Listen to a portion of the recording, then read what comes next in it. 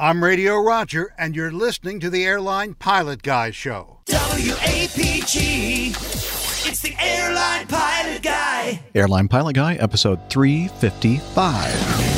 Yeah, he's up in the sky. It's the Airline Pilot Guy.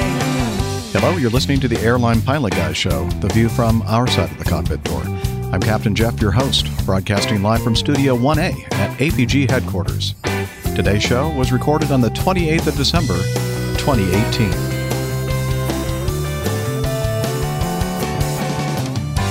he's up in the sky. It's the Airline Pilot Guy. Put your light and he's flying by. With the Airline Pilot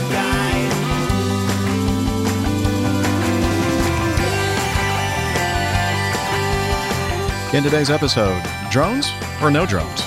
777 electrical problems, an Airbus 330 engine failures, more news, your feedback, and this week's Plane Tale, Christmas Outtakes 2018.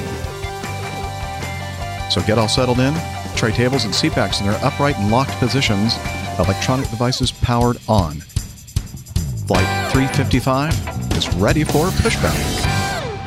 Hello, everyone, and welcome to the Airline Pilot Guy Show. It's an aviation podcast, an award-winning aviation podcast. And joining me today to cover the news and answer your great feedback is from her lakeside studio in South Carolina, a doctor, skydiver, marathon runner, strength training junkie, IPA connoisseur, and commercial multi-engine instrument-rated pilot, and so much more, Dr. Steph. Thanks, Captain Jeff.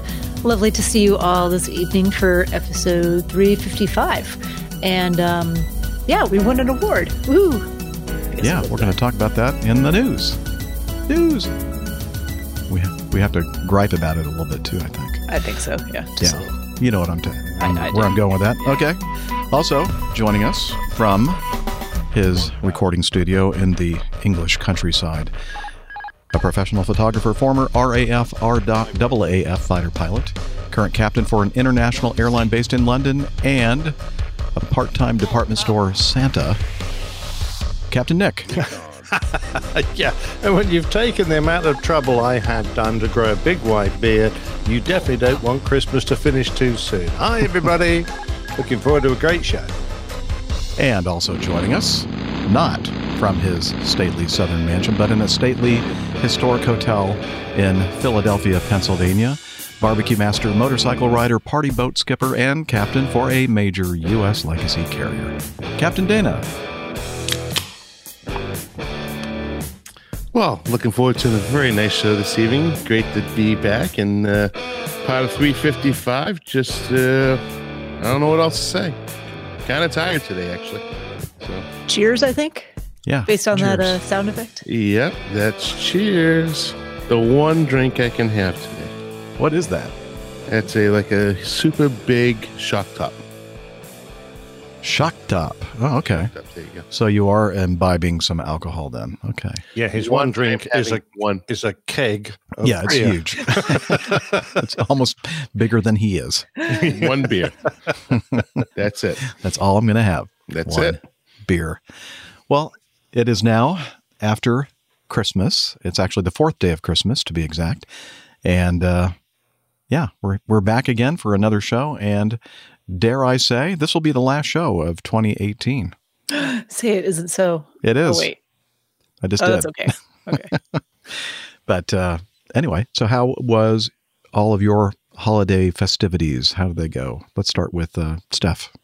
Mine was quiet. Didn't go anywhere, didn't travel.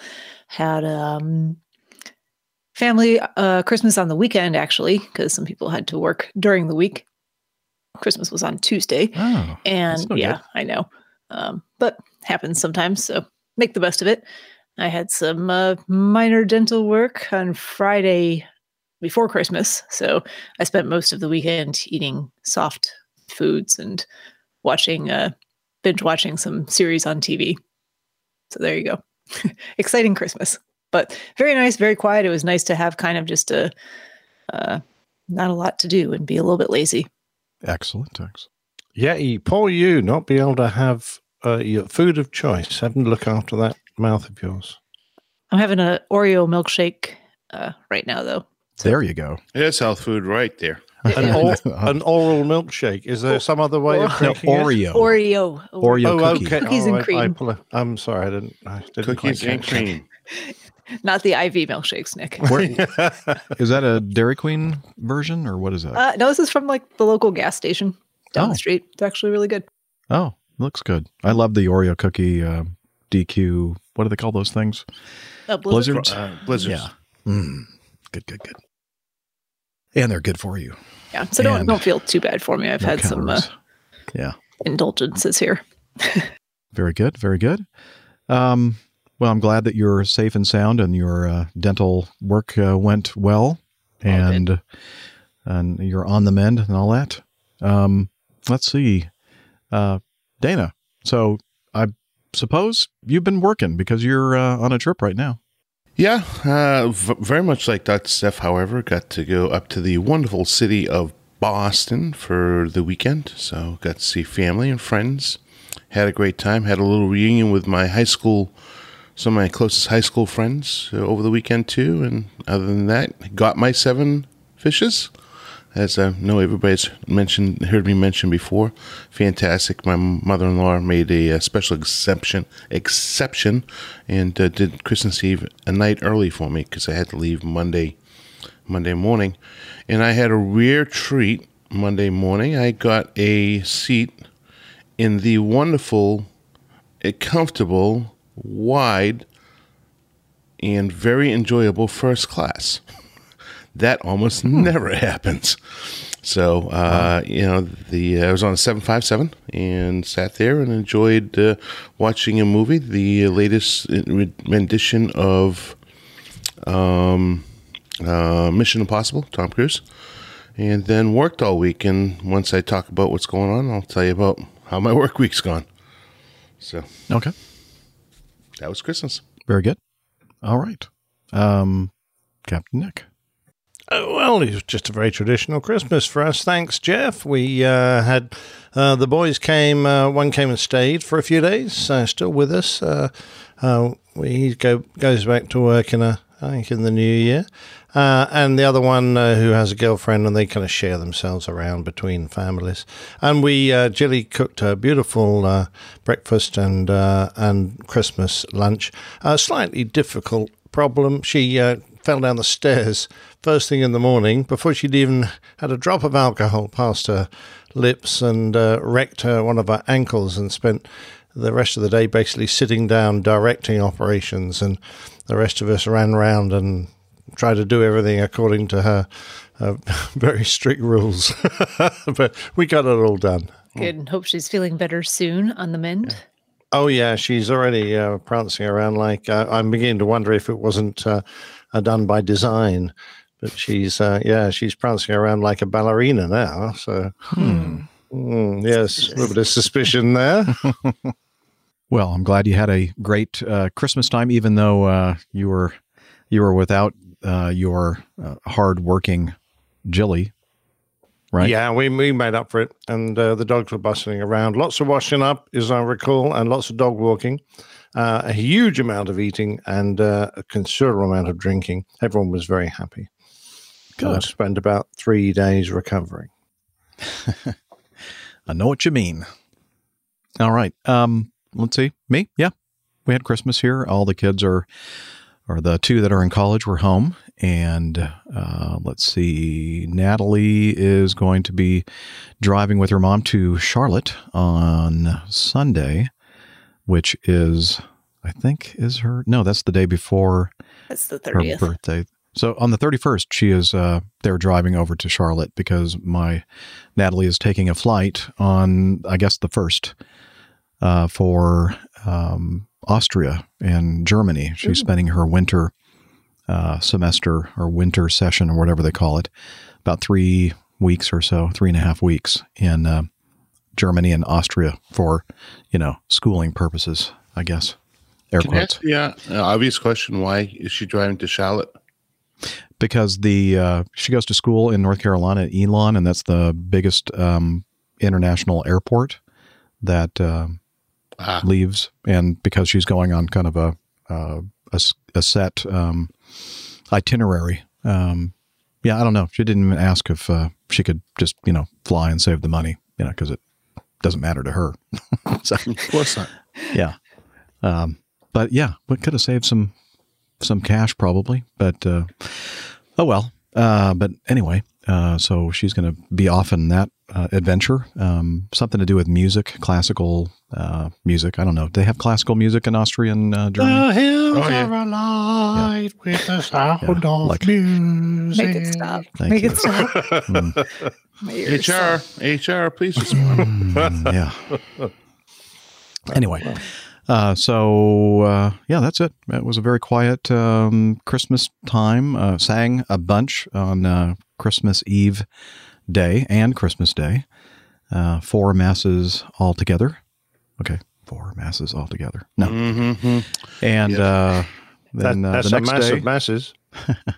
the next day was the Feast of St. Stephen and Boxing Day. So we had a great celebration here. It's always a big thing for us here at the Nielsen household, the day after Christmas. And that's about it. Anything else we want to, Danny, you kind of said something about your present trip or the trip that you were on before this one. You had some troubles, issues. What's going on? Now, remember, it is a 3-hour show. Yes, exactly. So I'm going to keep it short and simple. The first trip, the 3-day was fine. The weather was great, so it was really no issue. The problem became that the amount of time I had in base was only about 11 hours. So I only got about 6.5 hours of really good rest in between trips. So then I started my 3-day yesterday, flew up to Baltimore, and which turned into a 14-hour day because we're airborne heading back to Atlanta and climbing through about 16,000 feet roughly, and got an EAOP message, which is an electronic overhead enunciator panel message, as well as a master caution light indicating that the pitot stall system was in op. And so looked at that, had the FO continue to fly the airplane. I took it all, over the QRH and started working on that, and recycled the circuit breaker. It went back in and held for just a few minutes. Then after it had a few minutes to think about it, said, nah, this is not the situation I want to be in. Came back out, and the weather in Atlanta was cruddy, so we ended up talking to mechanics on the ground in the OCC, and also to dispatcher, and the OCC mechanic said there's just nothing else we can do. QRH has already been done. There's no other tricks we have. You're pretty much done. And so I pimped the dispatcher, and I said, so, well, what's going on with the weather in Atlanta? He said, well, let me check into that. And came back and, of course, said that the weather was forecasted to have freezing levels and icing. So continuing on, because what actually had failed in doing the QRH procedure was we have a selector knob that tells us the different pitot systems and static systems are, and you can look at the amperage on it, and went to the rudder limiter, and I had 0 amp. So that was the end of that. We had a little conversation. So, well, what are the options? Can I possibly go down lower, can get below the freezing level, maybe pop into Charlotte or Raleigh-Durham, pick up some extra fuel, and continue on to Atlanta? And they said, yeah, freezing levels down to about 6,000 feet, so that's not going to work. I said, no. All right, well, we're turning around. We're going back to Baltimore. Go back to Baltimore. And what turned out to be an easy fix, because they had all the parts except for one thing. They did not have the damn epoxy to seal it. We had to wait 6 hours for the epoxy to come up from another station. And finally, when they got it, it was a 1 to 2 hour cure period. I said, well, if it's the 2 hour cure period, we're not going to be good. So we ended up flying back to Atlanta, pushing our duty date to the max, barely got back in. And of course, the weather was nasty by then, and get into Atlanta and taxiing into the gate. Ding, ding. Flight attendant calls up. Yeah, this is the flight attendant in the back of the airplane, in the back jump seat. I smell the smell of something burning. Oh boy. So we just pulled in the gate and then she came back, dinged right back. Just, but it's rapidly dissipating. It was very faint. So that was enough for me to have to fill out the worksheet on smoke and fumes. We did not have to run the QRH. But of course, this is the second airplane. The poor folks trying to go to Daytona because they had another airplane got hit by lightning. So they're coming to our airplane to use it. And we just grounded it for at least 8 hours. On an unknown odor cause in the back of the airplane as we were shutting the engines down at the gate. So did she say it was could she tell if it was an acrid or a yeah, oil she smell? said it was more or less a burnt rubbery smell. And so I'm thinking, that would be pretty. Your landing. My landing, exactly. It's what exactly went through my mind. My landing was terrible. So No. I don't know. I mean, it's the same exact airplane that they had to go up and change the pitot tube on the rudder limiter. Yeah. So one would think that, well, that's right above but where she's sitting with the tail cone right there. So that smell could, once the air is no longer going through there, because you have those little louvers that pull the, pulls the air out. If that was the factor or the cause, I mean, that could possibly be, or maybe the epoxy didn't set properly and there was some, something going on there. I don't know, but anyways, maintenance got the aircraft. So I've been spending my afternoon here in Philadelphia. Went out for a very nice lunch, and then came back to the room to do a whole lot of paperwork. So that's what I've been doing all afternoon. Well, that's what moves the world, Dana. I know, Paperwork. tell you, paperwork. Well, I've had that same issue. It was up in Providence, and we had to take a delay. And I remember a family that was not very happy with me and our airline because they were going to miss. It was either a wedding or a funeral, one of those major life event things.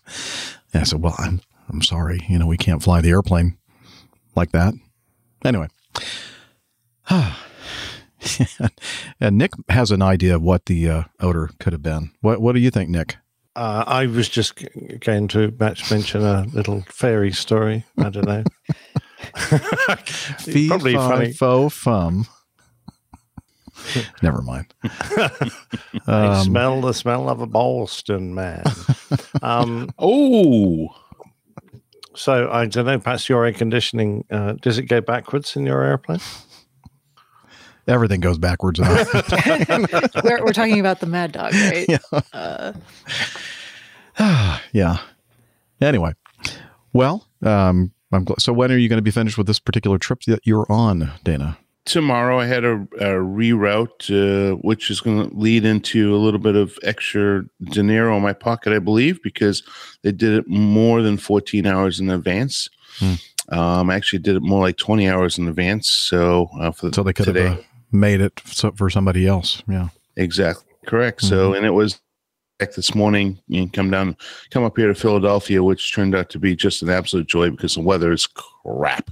And we got our proverbial sixes kicked coming out of Atlanta with moderate turbulence and the entire climb up to at least into the 20s.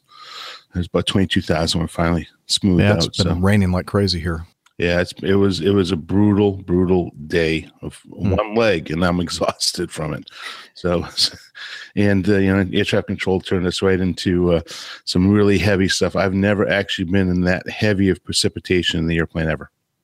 So really? it was so loud we couldn't even talk between each other. So it was very heavy. So glad you made it. Fortunately, I went to override on the ignition system. Like I'm supposed to. And there we go. There you go. It's fun. Hey, guess what? We get email on our show, but we also sometimes get snail mail, the old-fashioned kind. And good Lord. Yeah. From Texas Charlie. Let me grab this little box right behind me.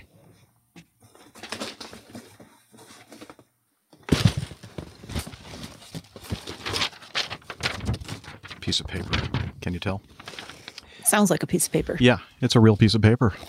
And it has writing on it. There you go. If you're watching the video, Oh, you can my. see it. What's that?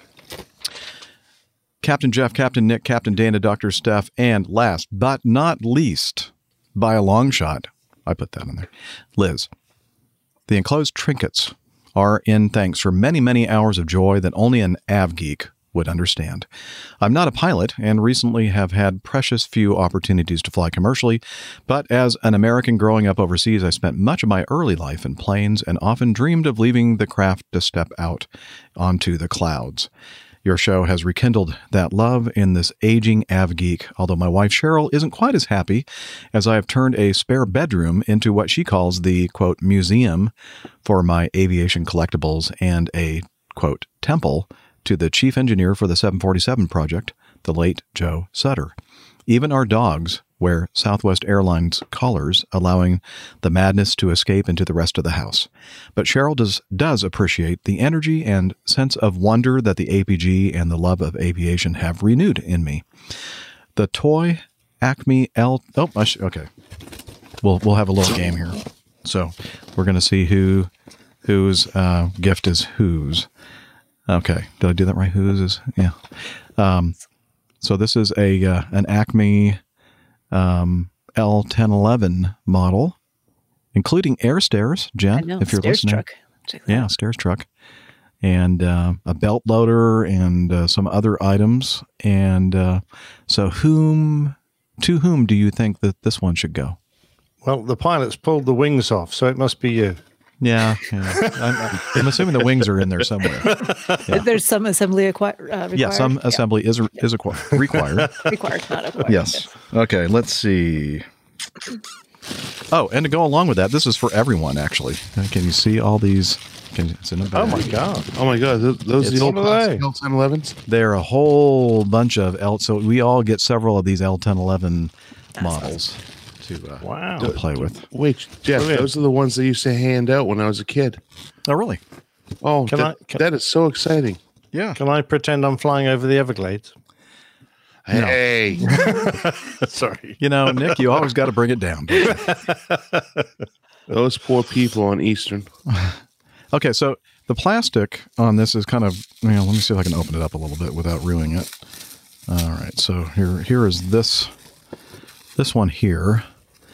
Oh, good Lord. Silver it's Jubilee year, 1977, And these are coasters. Coasters? British Caledonian Airways. Isn't that British amazing? Caledonian. Yes, and that was obviously intended Recap. for the good Captain Nick. Yeah, that's the company my father flew for. That's brilliant. Brilliant. Thank you. Aw, Oh, look at these little guys. yo quiero Taco Bell. Taco Bell, these little chihuahuis. Chihui huis. Yep. Uh-huh. Yeah, Looks just like That's my for- Chihui hui. yeah. looks just like Chihuahua. Taco. Yep. Oh, they're kissing each other. Okay, That sounds like a Obviously. much larger dog. yeah. That goes to, Better. obviously that goes to Dana. No, Yeah. that goes to Dr. Steph, obviously. And Thank you very much. here we go. I'm wearing a ball cap. It doesn't fit my head very well. I need to adjust it. But it's not for me. Can you read it? No. Yep. Maker's Mark. Ah. Maker's Mark S4, SIV. SIV, whatever. Yeah, S4. Whatever that is. Okay. That is obviously for our bourbon drinker. Thank Dana? you. And last Muchas but not gracias. least, a coffee mug specially made with the Airline Pilot Guy logo on it. And he puts on here, I'm trying to read this backwards, "Trust me, I'm the producer." Aha. That is for the Nice Miss one. Liz. Very nice. Texas Charlie. Liz. And you know what I'll do? Very I'll probably throw in a, I don't know where, I think it's behind me. You can see that little square coaster behind me. One of those coasters that Hillel's friend Brian made up for me. There you go. Thank you so Brilliant. much, Texas Charlie, for the That's nice fantastic. trinkets. Thank you, Texas Charlie. It's awesome. All right. So, it's Christmas all again. Hey. There you go. Okay. That's all I really had to talk Ooh. about. One other thing. Last night Yeah. I did have a kind of just informal meetup with, Armando, who's been over with the PTUK guys quite a bit. He is here in Charlotte. I met him and met up with him and his lovely bride-to-be Megan last night for a few drinks and dinner. So it was very nice. Cool. Is he back in North Carolina permanently now? Not yet. Okay. Not yet. In a couple more months' time. Yep. I was just watching the latest episode of the PTUK today that was just released today. I think they recorded it earlier. And one of the things that they had in there was that segment where he takes up the co-host Matt Smith up in his airplane. It was a great video. That was fun to watch. Yep. Anyway, so Armando, is he a CFI? If he's not, he should be. No, we were talking about that. Not yet. Okay.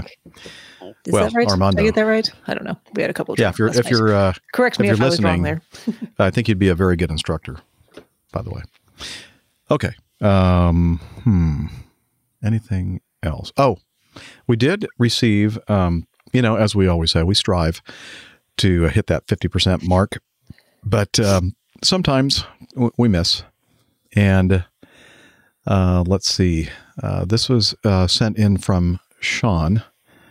Hang on a second, I think. Well, no, I'm not going to be able to do it. I had a little sound effect that I was going to play, but you get spared. This one is just for Captain Jeff. Now he's singling me out specifically. Language is a funny thing. What was right yesterday is often wrong today. Merriam-Webster's Dictionary of English Usage says firmly, quote, any handbook that tells you that nauseous can't mean nauseated is out of touch with the contemporary language. In current usage, it seldom means anything else. The new edition of the American Heritage Dictionary concurs. Since there is a lot of evidence to show that nauseous is widely used to mean feeling sick, it appears that people use nauseous or nauseous mainly in the sense in which it is considered incorrect. But as the Merriam-Webster Dictionary of English Usage points out, or as he puts, the MDEU, there is subtlety in the way it's used. When nauseous means feeling physically sick, it usually, he goes on. So you basically get the idea here that he goes on ad nauseum, does he? It does go on and on ad nauseum. And I sent him back a reply, and I put in capital letters, "You make me sick, Sean." So hope you took that the right way. I hope he's not offended. I hope he's not nauseated by that reply. I hope he's still listening to the show now because he's probably feeling nauseous. I'm feeling nauseous and nauseated. Oh dear.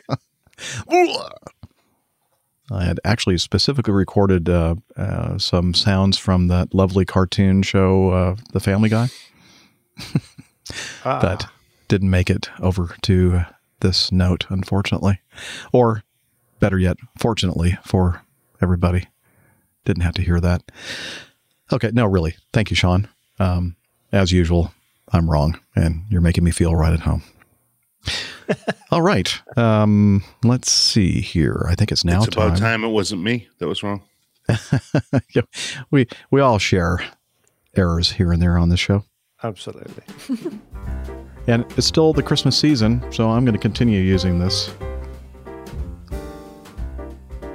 royalty-free, copyright-free music from Google's audio library, actually the YouTube audio library. We wish you a Merry Christmas. And I'm playing that in place of the Java Jive while we talk about the Coffee Fund. Coffee Fund is your way to support our show financially if you have the resources to do so. Again, really don't want your money if you need it for other things that are much more important.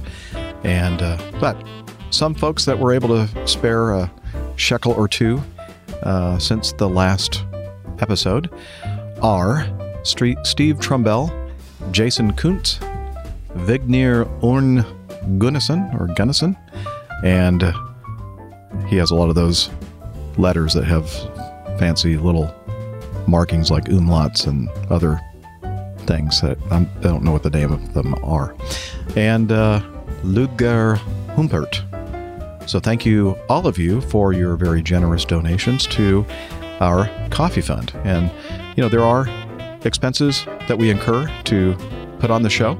And we also have meetups quite often, and that really helps us to offset some of the costs in doing those as well. So thank you so much for those of you who are able to do so, who have done so in the past and cannot any longer do it. We see that all the time on the patrons. This week we don't have any new patrons. We've had a few leave. So they come and go, but that's okay. It all averages out, and we do appreciate it. If you were a one-time patron, thank you. If you're currently a patron, thank you. And if you're thinking about becoming a patron of the show via Patreon, thank you for your consideration. And if you want to learn about how you can participate in the Coffee Fun Cadre, you can head over to airlinepilotguy.com/coffee.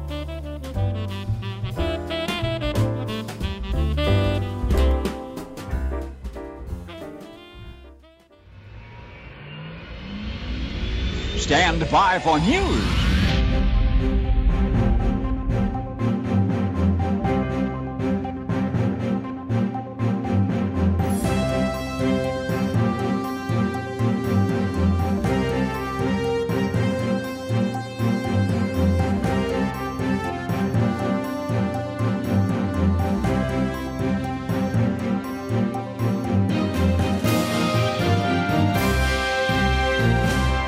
All right, let's start with the first item in our news folder. Update. Miscommunication blamed for drone confusion. The suggestion there may not have been any drones at Gatwick Airport was a, quote, miscommunication by police, a government source has told the BBC. Now, this article was written how many days ago? Not sure how many days ago, but I'm not sure that they do have any evidence that there actually was a drone. Do they? What's the latest on that? Well, Was there any video or photographic evidence? Or just... there were some videos being shown on the news during the period that they were flying. Not close-ups, obviously taken with phones and things, so it's a little dot in the background.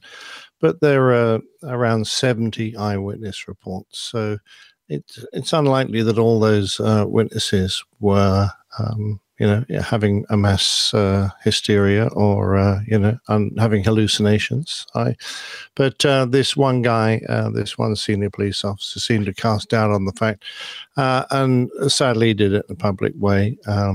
So that immediately got picked up by everyone going, oh, there weren't any drones anyway. So it was a huge, great big mistake. The government were very quick to stamp on that and go, that is just one guy who was just saying, well, of course, eyewitness reports are notoriously inaccurate. So it is possible there wasn't a drone. I think he was just, probably stating the faintest of possibilities, but I think and it was taken the wrong way, I guess. Yeah, as the media will. That couple that they did arrest, of course, not long after they arrested them, they released them. A man, 47. Yeah, they're pretty upset. Apparently, they were at work at the time, and had they bothered to phone up their bosses, they could have told them. That couldn't have been them. So they took them quite a while to get around to checking their alibis and let them go again. But it's still ongoing. And, as we said last week, or as I said last week, there's a chance they won't catch these guys, whoever did it, guys or girls, because, they're small objects, so that they can be flown discreetly, from, a field or something where no one's around, and then you can land them somewhere completely different and pick them up. Very hard to work out what's going on. Well, I'll tell you what, I was, this doesn't have anything to do with the situation at Gatwick, but I was out for a run at a local school track the other day, and I was the only person out there running on the track. And as I was leaving, those little drones kind of make a very distinctive sound, very much like Jeff's vacuum cleaner sound effect. Not exactly, but I went, oh, I looked, and I mean, it was, is that Jeff? Not far from where I was, and there was no one else around. So I have no idea who was. It was not very high off the ground, but I don't think it was within line of sight of whoever was flying it. Interesting. I mean, big problem with the drones. Their range has increased significantly. You can go, I don't know, 1, 2, 3, 4 miles away. And some of them. I don't know. They exact number on the range, but Well, they can fly 45 minutes or an hour, and they can do 50, 60 miles an hour, easy. So, yeah, they can go a considerable distance and then come home again. Yeah, I mean, they it's just a matter of how far the radio transmitter can transmit. But I know some of them are a couple miles from the. Yeah, Well, and some can go into autonomous mode, I think, as well, and then just use GPS. Yeah, you coordinates. can pre-program them to fly to using GPS to pre-programmed waypoints, in which case you don't need to even have your transmitter turned on. Perhaps just to activate them, get them going. But once they go into autonomous mode, that's it. They're off. Crazy. Well, as we said, it seems like if this was an organized effort by one of these groups that were against airport expansion, runway expansion, that kind of thing, that they would have most likely by now taken responsibility for it. But I don't know. Yeah, you would have hard thought to so, say. because there's not the one thing they have done in all their previous attempts is to have big banners out, and they immediately indicate that this is their purpose. Their purpose is to disrupt air traffic for whatever their political or personal reasons are. I think perhaps the amount of disruption and the possible prison time might have deterred them. I don't know. But as we mentioned the last time, that this is probably giving a lot of groups like this ideas about, maybe we can do that. Absolutely. Next time. Yeah. So anyway, I'm sure we'll be, anything new comes from that story. We'll certainly talk about it on this show. Sure. Item B, is it LATAM? LATAM? LATAM? Not LATAM. sure exact. Huh? I think it's LATAM. LATAM? Yeah, I think it often gets short just to TAM. To TAM. Well, it was, Okay. yeah. TAM was a separate, is before two airlines merged, right? Ah, okay. LAN and TAM. Oh, LATAM. That would be easier.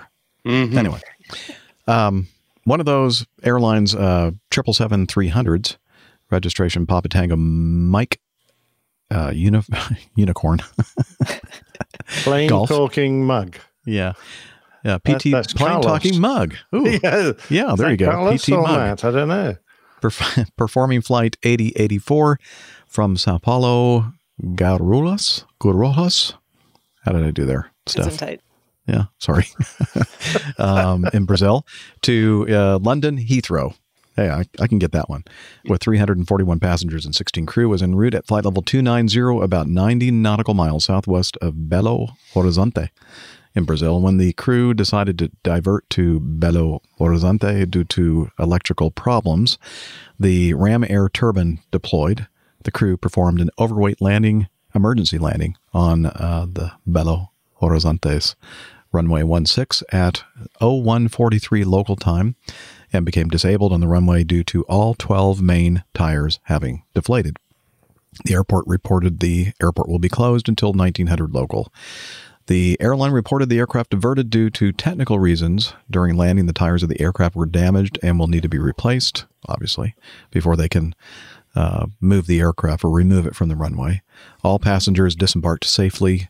The removal of the aircraft, however, has been prohibited until they get the new tires, I guess, replaced.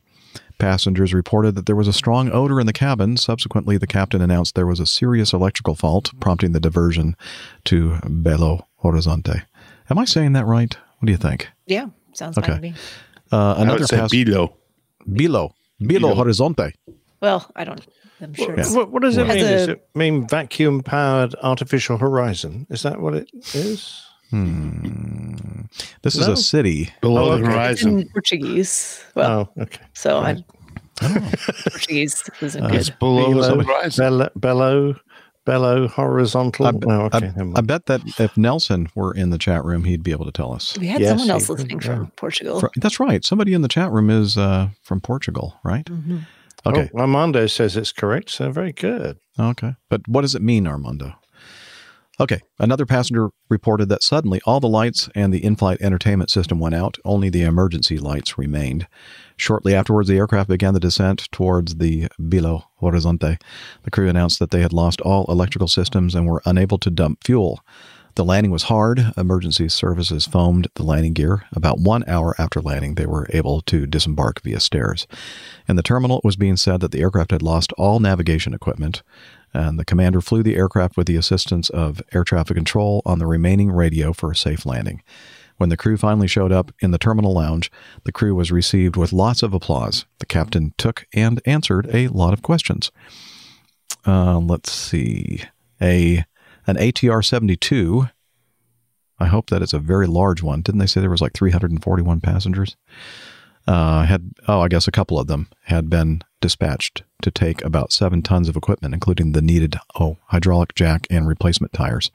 Okay, I thought they were going to use those to get the passengers to wherever they were going, but no. On December 20th, Brazil's CENIPA, that must be their investigatory body, reported electrical failures occurred in crew's flight, which also compromised other aircraft systems. The crew decided to perform a precautionary diversion to Belo Horizonte for an overweight landing. As a result, the brakes overheated, causing the fuse plugs of the tires to open and the tires to deflate. And perhaps, Nick, can you explain to our audience what the whole purpose of fuse plugs are? Oh, sure, yeah. When you heat up a tire, it gets to such a high pressure that if it gives way, it can explode with a great amount of force, and that could obviously injure firefighters around, and bits of rubber can smack into the airframe and do a lot of damage. So the idea is that there's an aluminium fuse plug built into the hub of the tire that will melt at a temperature just before the tire would explode and deflate the tire. So when the fuse plugs melt, the tire all the air just rushes out and the tire doesn't explode. So it's a safety feature. Yes. Very good. Thank you.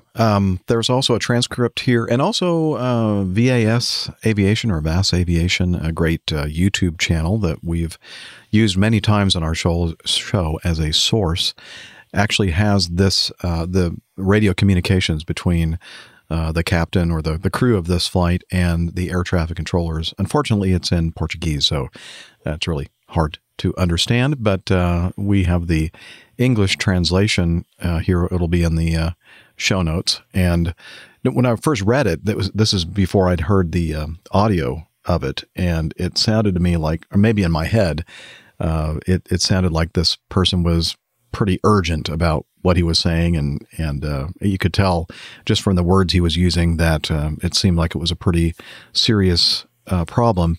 But listening to the audio, I was surprised at how cool, calm, and collected the captain was when he was, saying all this, communicating with the air traffic controllers. So that was pretty cool. And this article goes on to say, this is from the Aviation Herald. On December 22nd, the Aviation Herald learned that the electrical problem started with the failure of the right-hand backup generator. As a result, both transfer and both converter circuit breakers popped, leaving all electrical buses unpowered. Although left and right main generators, as well as their generator controls, the APU and the left backup generator remained operative. But unfortunately, the bus is where everything gets sent, and that's where all the things that use the electricity tap into. And if the buses are inoperative or not powered, then it doesn't do any good for all these things that are actually providing electricity out there. They can't get to the bus, right? So that's the result, or the reason why the airplane had this emergency, because they were left with very few electrically operated instruments and navigation stuff and radios and lighting. So along with this, it didn't make it to the article, the note here in Evernote, but there are some pictures, I guess, of the electrical overhead panel that show, or maybe it's something that comes up on their screen that shows the routing of all the sources of electricity, the buses and everything else, and how it gets to a certain point and then everything is basically dark. And so it was a major issue that they were dealing with, and they did a great job. And one of those things that wasn't working was the fuel dumping capability of the airplane, and so they had to come in overweight, and hence the brakes overheating and the tires deflating. Yeah, not a nice situation to be in. With the Essential Buzz being the only ones left, you are literally down to the kind of equipment that a Cessna 150 is going to have. So you'll probably have one ILS, one VHF radio, and depending on the aircraft type, you might have one control computer for the flaps and the gear. This being a 777, of course, it's probably a lot of it's going to be not necessarily computer controlled, but it is enough to get the aircraft back safely. That's the whole idea of having an Essential Buzz. That is the essential equipment, the absolute, essential stuff you need to get on the ground. So it's never very nice. We do it occasionally in the simulator, end up on the Essentials, and you do miss an awful lot of equipment, like GPWS and most of your nav equipment, most of your ability to program your waypoints, all that kind of stuff becomes a nightmare. I don't know what it's like on the 777, but it certainly wouldn't have been an easy job for them. So, yeah, good job. Yes. Job well done. Okay. Chris. You were wondering, just real quick, about Belo Horizonte? Yes. It means beautiful horizon. Beautiful horizon. Oh, not vacuum powered horizon. Not vacuum powered. Although I was looking it up just on Google Translate as well, and it says horizonte can also refer to fishing line in Portuguese. So it's either beautiful horizon or beautiful fishing line. I'm sure which. I'm thinking horizon. You sure? Well, I don't know. Maybe it's a fishing community. Who knows? Talking about an airport. Beautiful horizon. Yeah. That's right. Okay. Excellent. So our good friend, community member Chris, sometimes referred to as the Guru, in northern Alabama, sends us an article from WBRC, and this took place on Interstate 20, which is a major U.S. interstate highway that cuts through Birmingham, Alabama, and other cities in northern Alabama. In fact, then and heads into Georgia and goes right through downtown Atlanta as well. Anyway, the FAA confirms a single-engine airplane made an emergency landing this afternoon on I-20 in Talladega County, and there were no injuries. And there's some pictures here of the airplane after it landed and kind of went off the road a little bit, probably to allow the traffic to get by, I'm guessing. And looks like the landing took place at 4:15 p.m. at the 173-mile marker westbound between the exit and on-ramps. The pilot was identified as James Williams of Anniston, which is not too far from where this occurred. Williams was the instructor. He had a student pilot with him. Williams was flying the plane at the time of the landing. No one in the plane or on the ground was hurt. According to Harrell, who is this? Is this the Corporal Jimmy Harrell of the Alabama State Troopers? He said that he was a very skilled pilot. And looks like the airplane made it through in one piece, and it was one of those little miracles, right? Little Christmas miracles. It's a nice long stretch of road there, too. Yeah, so he landed on one of these magical 3-mile straight bits of road that are there to be used as landing airplanes, yeah? Yes, thank you. In wartime, yeah. All part of the plan of the Eisenhower. No, please, don't send in any feedback. We know that that's not true. And he knows it, too. Who, me? I'm just a Brit. Can't blame that on me. Yes, we can. Even more so. Yeah. Hey, you know what? I was just thinking. Well, that's because the Brits don't have very main straight roads. It's jealous. Oh, true. I was just thinking that all the roundabouts there, maybe that's where they came up with that kooky idea for round runways. Oh, it could be. There it is. Yeah, could be. I just want to know how Harold knows that Williams was a very skilled pilot. Well, because he landed without hitting any cars and he didn't hurt kill anybody. Himself.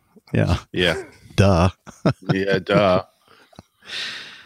Well, you just have to assume that he is, right? It makes for a good story. It does. Of course. Media sensationalism. Yeah. Yeah, but he might actually be skilled. He really probably is. He's a flight instructor. Yeah. Yeah. I'm a flight instructor. What's that say? Yeah, that's a good point. Exactly. No, that just proves the point that he was a very skilled pilot. Of course. Okay, continuing on, item D. This is a serious incident. An Airbus A330-223 was operated by Brussels Airlines, Flight 358, departing Kinshasa's. Kinshasa. Kinshasa. What did I say? Kinshasa's. Kinshasa's. Okay, what's the next word there? N''DJILI. Najili. N'Djamena. What? There's No, no something B like in the that. word. It's Najili. Yeah, it's a short. Najili. Najili. It So sounds he's right to giving me a bad time. I don't Okay. know. Anyway, this airport in Kinshasa, and the Democratic Republic of Congo. What happened here? They were on a regular flight to Brussels from there. During the flight at 0150 hours on December 11th, when the airplane was cruising at flight level 400 over Algeria, engine number 1, a Pratt & Whitney 4168 Alpha, failed. The crew declared a pan and considered a precautionary landing in Djerba, D-J-E-R-B-A. Never heard of it. I don't know. Engine 1 was successfully relighted afterward, and the crew decided to continue the flight towards Brussels. When in descent toward Brussels at 5:37 in the morning, engine number 2 failed several times and relighted automatically each time. At 5:45 hours, the airplane landed safely on runway 25 left at Brussels Airport with both engines operating. The incident aircraft was still on the ground by December 24th, so on the ground for a couple of weeks. And in the investigation, well, it's not here in this particular article. It was somewhere, maybe the full article, which we'll have in the show notes, talks about the fact that they suspect that there was some fuel contamination at the airport in Kinshasa, which makes sense for both engines to fail at various points in the flight. Now, I don't know, what do you think about their decision to continue and not get the airplane on the ground as quickly as possible? Nope. Yeah. Once you had an engine failure, I'd be very concerned about carrying on. But having got it going again, I mean, don't forget, if you lose an engine in the middle of the Atlantic, your ETOPS, it's quite normal to expect a transit of several hours, sometimes, depending on your ETOPS capability to get to a diversion. But he is going over, once he's reached the south coast of France, he's going over a lot of good airfields, and perhaps that's in his mind. Perhaps that if he has another problem, he can put down at any one of these airfields en route. But I would have been personally tempted. He's gone the right way from one end of France to the other, and then into Belgium. So personally, I'd have been tempted to put it on the first available decent place. After all, he's going to go right past Toulouse, for heaven's sake, where they made the damn thing. So he could have thrown in there without any problem. But it seems to me that in our country, the FAA would probably frown pretty sternly at that. I don't know what the rules are in EASA, but I'm pretty darn sure that if that were me and I overflew all these other places after an engine failure, that they would probably take certificate action. I wouldn't have thought he would have done it without consultation with the engineers. And of course, this aircraft can download all the data concerning all its systems to the engineers. They can look at it in detail. They can examine the manuals, take a close examination of what happened, and make a considered decision to carry it on or not, particularly since the engine relit. Now, the thing I was going to say was, do you remember the plain tale I did about the 330 out of somewhere in Indonesia flying to Hong Kong? This sounds so similar. It's almost identical. They got to the top climb. They had a fault on one of their engines, And then the engine stalled, and then on the approach into Hong Kong, they got a fault on the other engine. They managed to get one engine remained at sub-idle, the other engine remained stuck at 70%. That again was fuel contamination. I'll be fascinated to find out if this is the same sort of an event. Their fuel contamination was caused by a breakdown in the filtering system from the device that pumps the fuel from the gallery up into the aircraft, because the gallery had recently worked on and seawater had got in, and that caused the filter itself to break down. And the filter, which is a bit like the stuff you get in babies' nappies, it's highly water absorbent, escaped and got into the fuel system and made the fuel valve stick in the fuel system, which was causing all their problems. Now, this sounds remarkably similar. Yeah, may have been the same, eerily similar at least. Yeah, absolutely. Well, the good news is that it had a happy ending. Everybody was safe and sound on the ground in Brussels. Indeed. All right. And last, but certainly not least, this was just thrown into the news folder this morning by our producer, Liz. Thank you, Liz. And she puts in there, I'm not sure if you want to cover this or not. You know, it's kind of like tooting your own horn. But we're going to do it anyway. We never do it, so. No, toot toot. Just this one time. Indulge us. Well, we got this email from Anuj Agarwal. Agarwal? I don't know. From a service called FeedSpot. And he says, my name is Anuj. I'm the founder of FeedSpot. I would like to personally congratulate you as your website, Airline Pilot Guy, has been selected by our panelists as one of the top 20 aviation podcasts on the web. Yay! Yay. That's Okay. overwhelming enthusiasm from all of us. Yeah. Yeah. Lovely. Well, Christmas there is present. only probably 20 aviation podcasts, so that's No, there are a lot more. Just go to iTunes. I'm You'll only see that kidding. there are I'm only many. Anyway, so we are very pleased that they looked at our show and we came in number 2. Hey, we're number 2. wow. Yeah.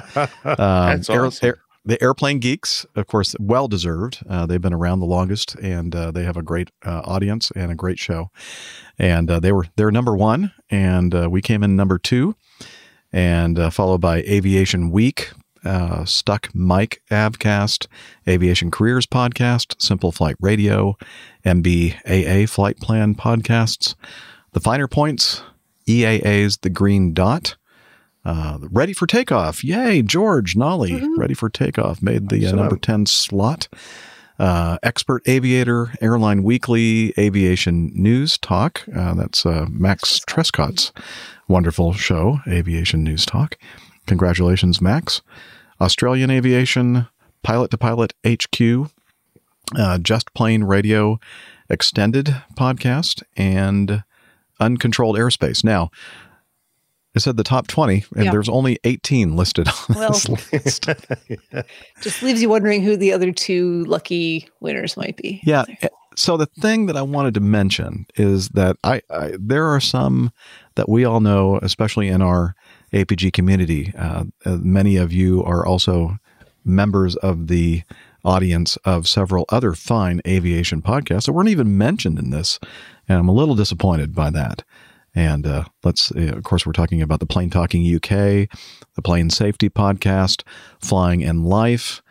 Help me, crew. I don't want to forget anybody. The Opposing Bases. Opposing Bases and Podcasting on a Plane. I'm sure I'm going to leave out somebody's fantastic podcast. But that's just, 5 right there that come to mind that should be at least in the top 10, in my opinion. Yeah, I guess it depends on where he took his audience from. So where does he take the votes from? If he's, another part of the world, then perhaps those aren't quite as popular over there. I think part of the problem is that this, the feed, what is it called? The FeedSpot. It's kind of an aggregator of RSS feeds. And mostly I think it's focused on blogs and not podcasts. So we podcasters generally use websites, blog style websites to basically enter our episodes into the RSS feed or out there, and so that everybody's podcast apps and iTunes and all that kind of stuff, see, oh, there's a new show, a new Airline Pilot Guy show, etc. And I think that because it's focused on blogs and not necessarily podcasts, that's the reason why some of these other fine podcasts didn't make it into this list, because they may not have the same kind of structure that we have as far as the way we get our shows out there. Does that make sense? Yeah. A lot of people will just does. use like Liberated Syndications, a company that we use to upload and serve our media to the audience. But not everybody uses Liberated Syndication. They may use some other kind of infrastructure that may not show up as a website blog. So would completely, not be in the view of somebody like Anuj and his company FeedSpot. So anyway. But we're honored nonetheless. Thank you. Yes, we are honored. Thank you very much, Anuj, for the honor. It's nice to be in the company of several great podcasts that were listed in this top 20. And I'm just saying, hey, you people out there, you know who I'm talking to. PTUK, Plane Safety, Family in Life, or Flying in Life, Opposing Bases, Podcasting on a Plane, et al. Yeah, he should be there too. So, all right.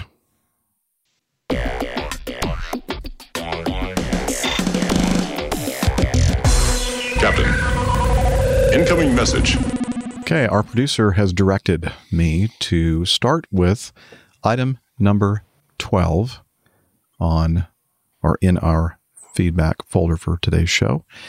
And that is because this gentleman who sent me this audio is in our audience, and I think that it's probably pretty late for Ahmad. Hello, Captain Jeff. This is Ahmad Danhamidu from Abuja, Nigeria, calling to wish you a very happy birthday today, and I hope your day is with precious memories.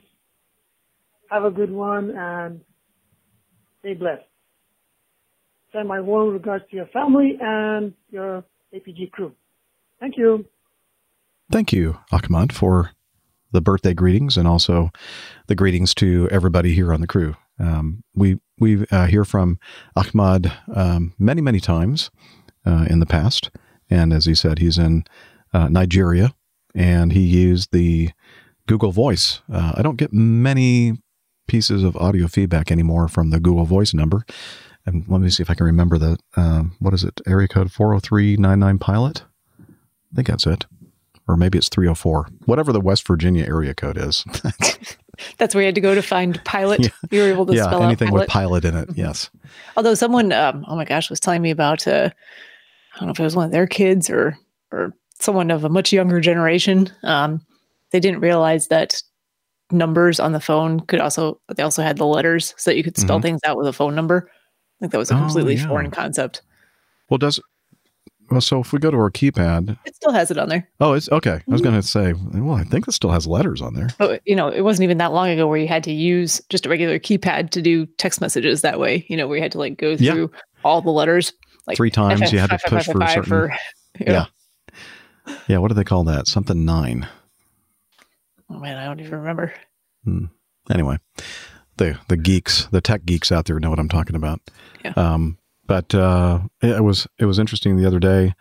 I needed to give my daughter's telephone number to somebody, and I said, "Chris, what's your sister's telephone number?" And so he looks up in his iPhone and then hits the information thing to see what the number is, because nobody uses numbers anymore. I think there's exactly one phone number that I can remember off the top of my head, other than my own. Anymore. But what's your number? I don't know. It's number 3. Okay. So thank you, Ahmad, for your wonderful greetings and for using our Google Voice number, which is West Virginia area code 304. 99 Pilot. We're pretty sure. 304? 304? 340? 340? Somebody help me. Do a search. Can we just go to the website and find it here real quick? Hamish says it's 304. Okay, thank you, Hamish. Robert. 304-99-PILOT, 304-997-4568 or something like that. I don't know. I don't know what the numbers are either. Oh, boy, I'm a sad person. Okay, let's go right back to the top of the list. Item number 1. We received some audio feedback from Mike Dell, who is who I call him my podcasting guru, and he is a person heavily involved in the podcasting world and RSS feeds and that kind of stuff.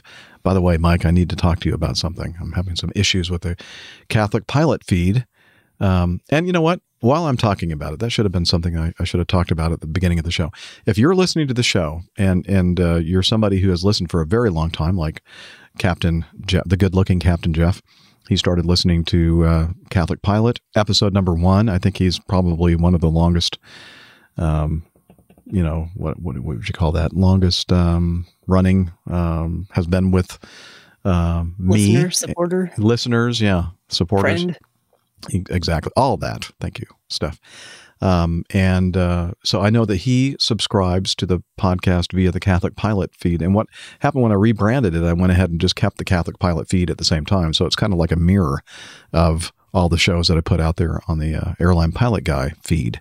And for quite some time now, I've been thinking about just stopping the Catholic Pilot feed completely, because it does require extra work for me, because everything that I do for the Airline Pilot Guy show feed, I have to duplicate and do it for the Catholic Pilot feed. And I guess at some point I thought that I would somehow start producing stuff for the Catholic Pilot feed in addition to the Airline Pilot Guy show. And I think that pretty much now that's not going to happen. If I haven't done it by now, I'm probably not going to do it. So if you don't mind, if you are one of those people and I think there are only like 61 people that are subscribed on the Catholic Pilot feed. If you're one of those 61 people, do me a favor, go over to iTunes or whatever podcatcher that you use, or whatever, podcasting client software you use to listen to podcasts, and subscribe to the Airline Pilot Guy feed. And then eventually I can just stop the Catholic Pilot feed completely. Now, it seems that it's stopped on its own. I think the last show on the Catholic Pilot feed is 350, and this is 355 right now. So I'm not sure I'm going to be able to fix whatever's going on with that or not. So sorry for that technical interruption there. But if you're one of those Catholic Pilot subscribers, please resubscribe to the show via the Airline Pilot Guy feed. And I believe if you go to the Airline Pilot Guy website, or you can do it on iTunes, or podcast, Apple Podcasts, or whatever. But the information about the feed is on the website as well. There we go. Okay. Now, getting back to Mike Dell and his audio feedback. In addition to being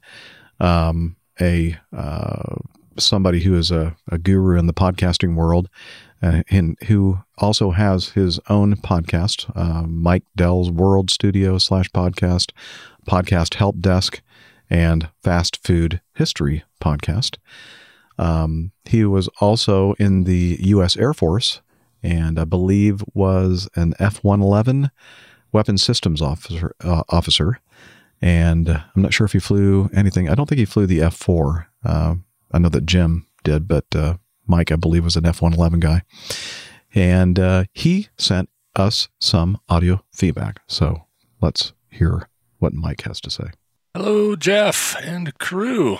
This is Mike Dell up here in the North Woods of Michigan. And you guys were talking about the story of the heart that didn't get taken off the airplane as cargo. And interestingly, between real jobs, I worked as a courier for a couple of years as a contractor for a courier company, and part of what we did, amongst other things, was haul transplant organs and other medical devices and or parts. And the word parts is in quotes, as we would haul all kinds of things between hospitals and airports and hospitals and other weird places like that. You talked about the box of eyeballs. Yeah, they still do that, but they do go in regular cargo now. And the eyeballs are in a box, and it's for corneal transplants. Here in Traverse City, Michigan, I used to pick them up at the Delta Airlines cargo counter and take them to actually the physician's house, usually sometime in the evening, and then apparently she used them the next day in surgery. But I'd end up going to her house, and she just put them in the fridge. So I guess it isn't as critical as it once was. As for hearts, I never participated in a live organ transplant of a heart, but when we did live organ transplants of kidneys and other various parts, 9 times out of 10, it was me meeting a business jet of some sort, either incoming or outgoing at the airport. So it wasn't done by the airlines. Anytime we shipped a heart, it was via the airlines, and it went in regular cargo. It was packed on dry ice, and I do not believe that those were live transplants of the whole organ. I think they were just taking parts. One of the weirdest ones, well, 2 weird ones. One was used to get a call every once in a while to go to the morgue. So I would show up at the morgue, and the guy would roll out 2 great big coolers taped together, or, well, taped shut, and then, on wheels, and asked him what was in there, and he says it was a whole skeleton.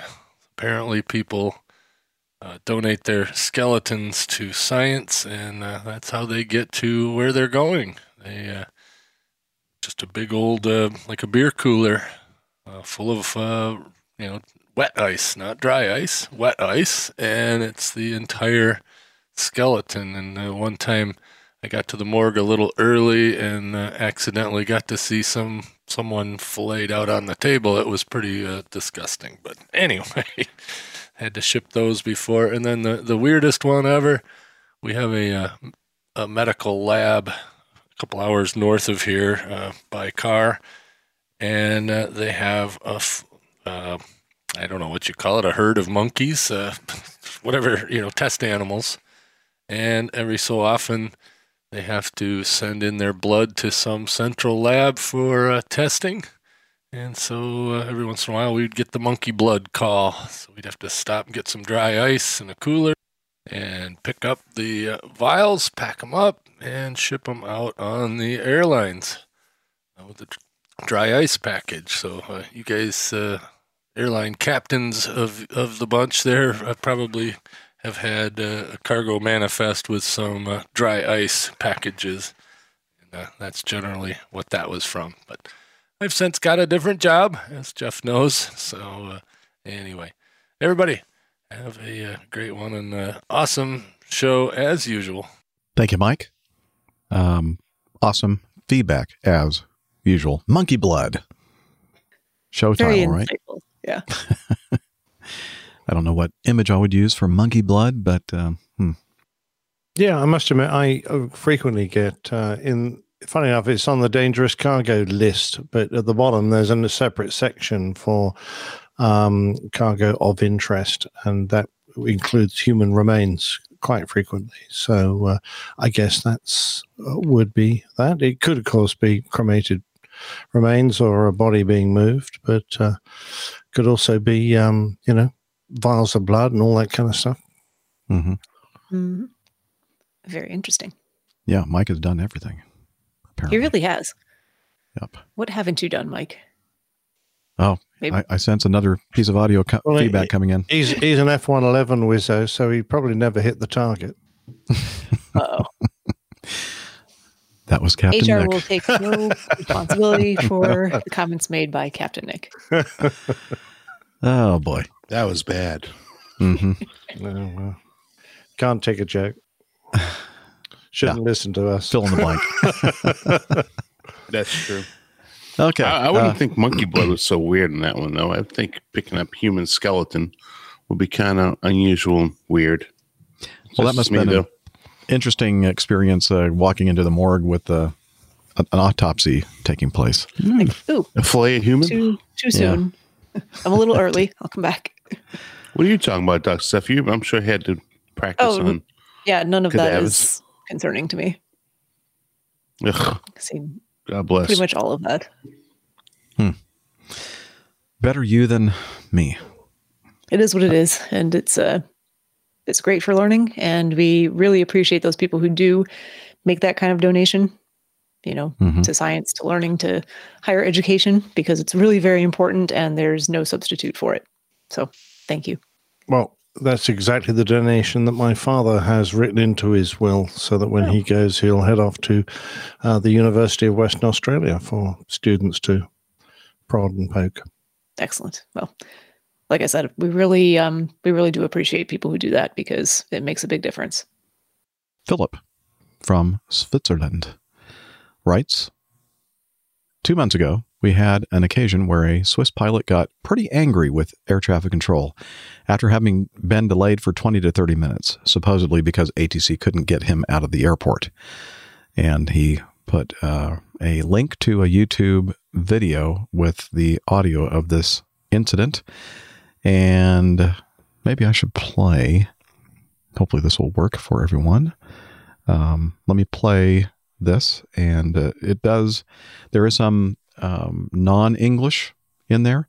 And there are some subtitles that perhaps I can put those in while we're listening to this. Delivery 277 uniform. 277 uniform? Yeah, the apron tells us now we cannot go. What the hell is happening here? I don't know. I guess your company is doing something with the flight plan. Actually, right now your slot is 1257 till 1312. That can't be true. We've got 5 slots. We're always ready. Either the airport cannot get us out, or it's absolutely sickening. I'm fed up of this effing place. I can't say the actual word. Oh, come on. My video stopped playing. Dang it. Hang on. Probably heard your rude word. It must have. It objected to it. Oh. Ja, hier auch. We've been ready now for 30 minutes. 30 Minuten sind wir parat und der Slot wird permanent umgeschoben. Wenn wir parat sind, ist da einer hinten dran. Und man kommt einfach nie weg von dem Platz, wo man parat ist. Ist auch sehr professionell. Danke. Wenn Sie Diskussionsbedürfnis haben, läutet Sie doch an. Das ist gescheiter with the... If you are need to discuss something, just call us. Yeah, or sure. Okay, well, that didn't go very well. Sorry. Let me back this thing up again. I had it all set up and everything, and then my iPad decided to disconnect from the Wi-Fi. So, essentially, this guy... no, thank you. We don't want to hear that. Was at this particular airport, Zurich, and he was having trouble with his slot time, and he got a little impatient and frustrated and started using some unprofessional language. At one point, the air traffic controller, the clearance delivery woman said, very professional. You're like, come on, use good language here. Anyway, Philip says Zurich is known to be a busy airport with only limited capacity. Last year, I believe 25% of all departures were delayed. Having talked to one of the air traffic controllers of Zurich Tower, he tells me that Zurich Airport has its flaws and limitations. For one of our 2 longest runways, 14 and 16, were built in a V shape and not as parallel runways. If Zurich had parallel runways, more traffic could be dealt with. Secondly, Zurich's noise abatement procedures and issues are a big topic here. There are strong restrictions regarding noise abatement coming from the Swiss government, but also Germany. And lastly, Zurich Airport is known to have very unique and complicated arrivals when comparing other European airports. As an air traffic controller, put it into simple words, when foreign air traffic controllers visit Zurich Airport, none of them really understand what we do here. Anyway, late departures are becoming more and more frequent here. Our skies seem to be getting more dense and dense. What is your experience as commercial pilots regarding late departures? Has there been an increase in the past years? Have you encountered pilots who got very angry due to delays? Or maybe you did yourself? Looking forward to hear from you, blue skies and tailwinds. And again, that's from Philip from Switzerland. And Nick, I would imagine that of everybody on the panel, you would be the one most likely to have flown into and out of Zurich.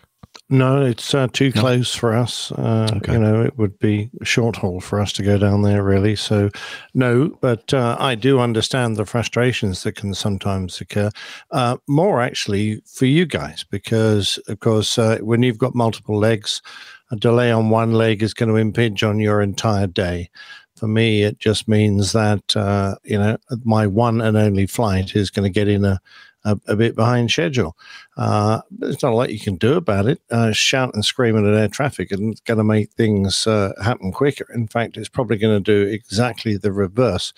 Although I do appreciate it when air traffic are good enough to give us the reasons for the delays and give us an accurate estimate and stick to a nice, well-defined sequence so that you know that you're not being jumped over by other people.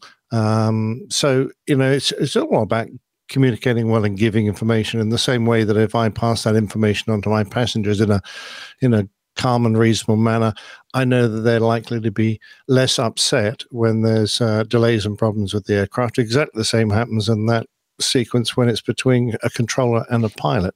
If the controllers explain exactly what's going on and why there's a delay and how long it's going to be and where you are in the queue, guys usually sit back and go, well, that's fair enough. Not much you can do about that. I'll have to sit and accept it.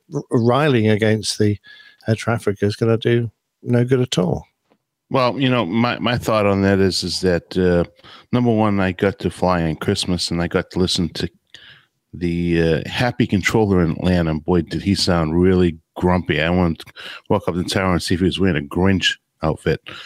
But, truth be told, ultimately we're all each other's, customers. So air traffic control, they're our customers and we're their customers.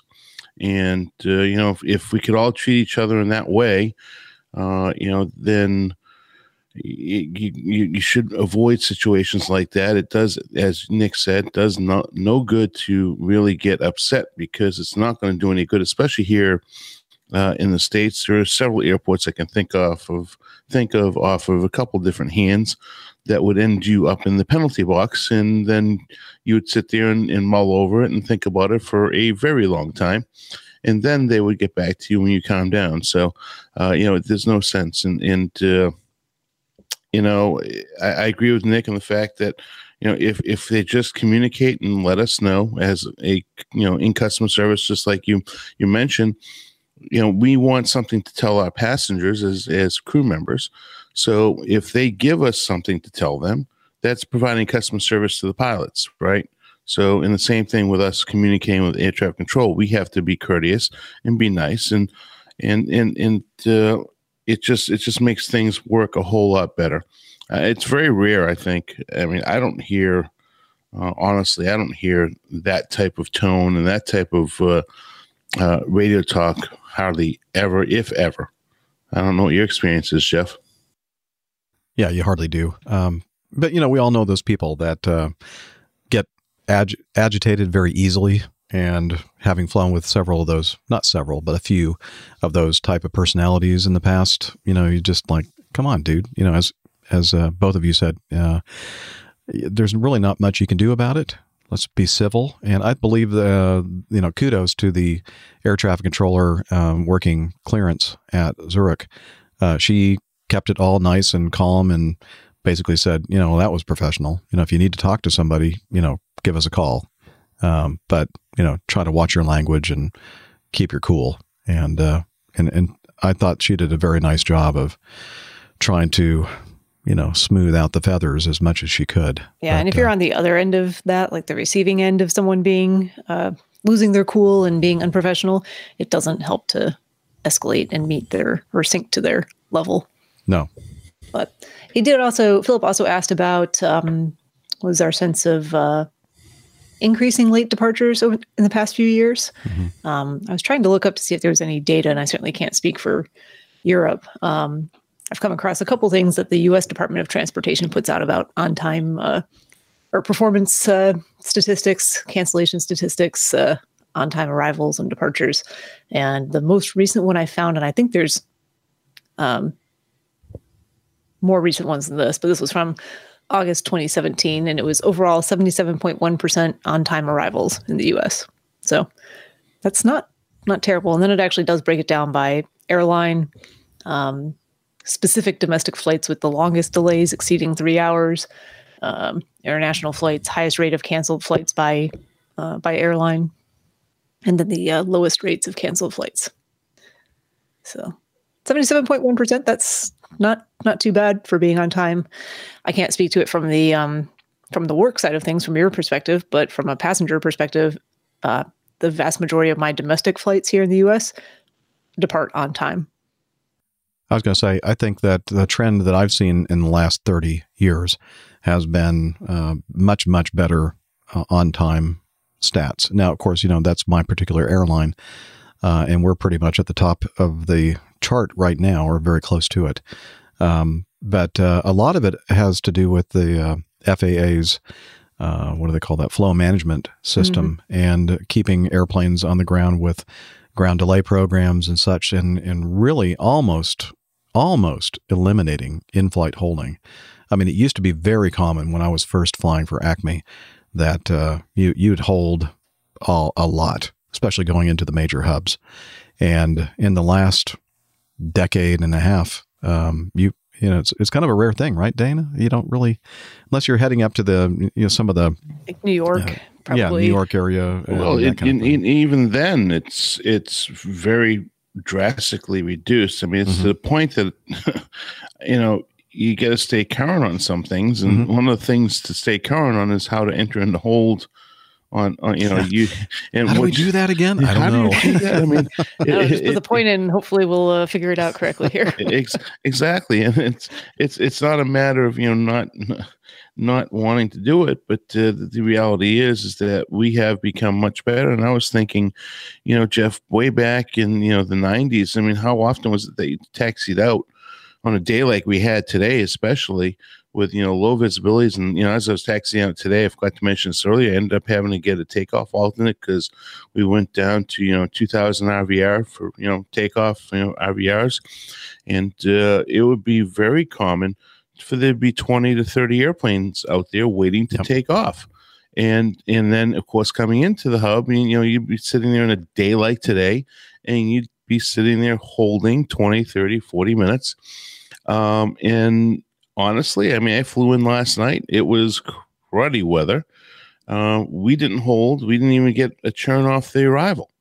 And then today we took off, and we were number 9, maybe 10 at the most.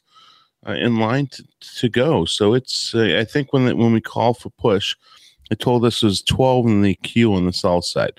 I mean, that's nothing like what it used to be. So I think we have to attribute it to a couple of things. One, the FAA's increased application of computer systems to manage this, and the reworking of the national airspace system, especially with some of these departure and arrivals. I think another thing is that the airlines, even though seems to be more equipment in the sky nowadays, there's in some respects a little bit less equipment because there's less airlines. So, we've consolidated a little bit. So maybe there's some efficiencies gained there. And I just think that the overall system is much more automated nowadays with us, Acme with our gate. And that was always a problem too, gate holds. They would put a ground stop into Atlanta because there's no gate space. So, it's a whole combined effort in this, and I'm only talking about here in the States, but as far as being delayed, not very common unless it's the go home leg of the last day of a trip, then it's almost a guarantee you're going to be delayed somehow, some way. That's what my luck has been. But, Hey, I actually found for October 2018, so pretty recent statistics here for the U.S. 82.56% of all flights were on time. So that's even awesome. better. Yeah. It's crazy. It's very good.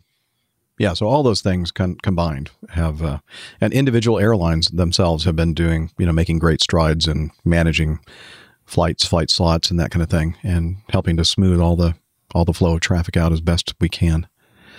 So, one of the things that Dana and I do, when we take off and we're in the climb or cruise, we look and see when we are projected to land and arrive at the gate, and we have a window that they want us to shoot for. And, if we're going to be outside that window, then within the control of that, as much as we can, we either speed up or slow down to try to get inside that window so that we have a good chance of, not being too early and not being too late.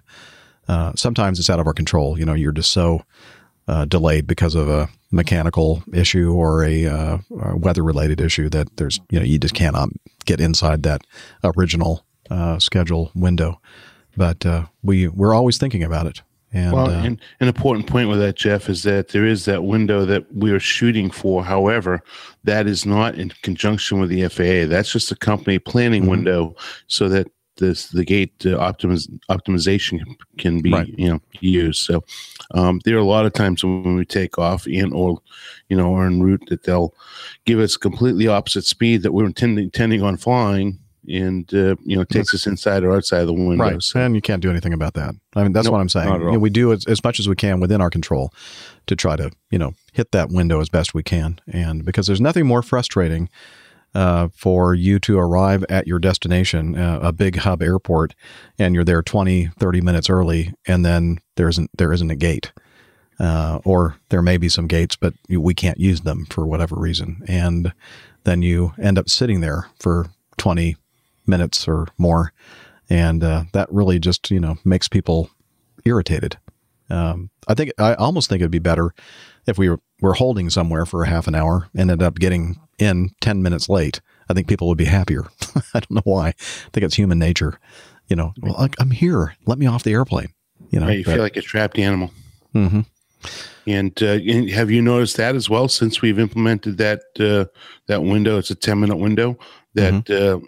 In the last 2 years or more, the gate holdouts, unless it's a really abnormal operation, almost never anymore. Whereas, 2 or more years ago, we, maybe even going back even a little further than that, there were quite a few times that we would land, 20, 30 minutes early and never be able to get into a gate. And that almost never happens, even when you're that early. Mm-hmm. Yep. That is true. Yeah, a lot more proactive things going on behind the scenes now to eliminate that as much as they can. All right. Well, thank you, Philip from Switzerland. Hopefully we answered your questions regarding late departures and arrivals and that kind of thing. Nev, you heard of that guy? Neville Bounds? Mm-hmm. Yeah. One of the co-hosts of that great podcast, Plane Talking UK. Sent us this. He said, today I did a meetup with Andrew Wright, who is a big APG fan, and I recorded some feedback about his recent experiences flying as a passenger on the west coast of the United States. He also talks about why he likes the content that you guys create. We met at Costa Coffee in Thame in Oxfordshire. Running time is 8:58. Thank you, sir. So let's hear the audio that Nev sent us. Hello, well, it's Nev here, and we are in a very nice Oxfordshire village, not too far from where I live and not too far from where my guest lives as well. And my guest here is Andrew Wright, a big fan of the APG show and good friend of mine. And we talk about all sorts of things to do with aviation, broadcast, radio, television, that kind of thing.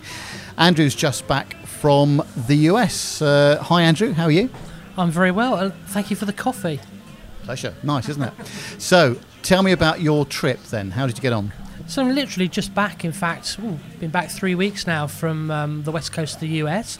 Went to do some wine tasting in the Napa Valley, and went down and spent some beach time in Newport Beach and the beaches in LA. The only thing that went slightly wrong was at the end of the holiday when I got caught in the wildfires that decimated bits of Los Angeles and indeed, San Francisco, but we can talk about it in a minute.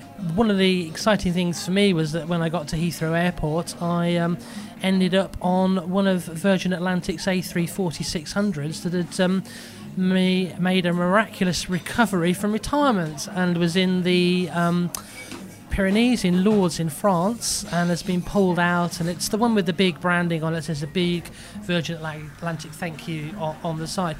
So I flew out to San Francisco on that.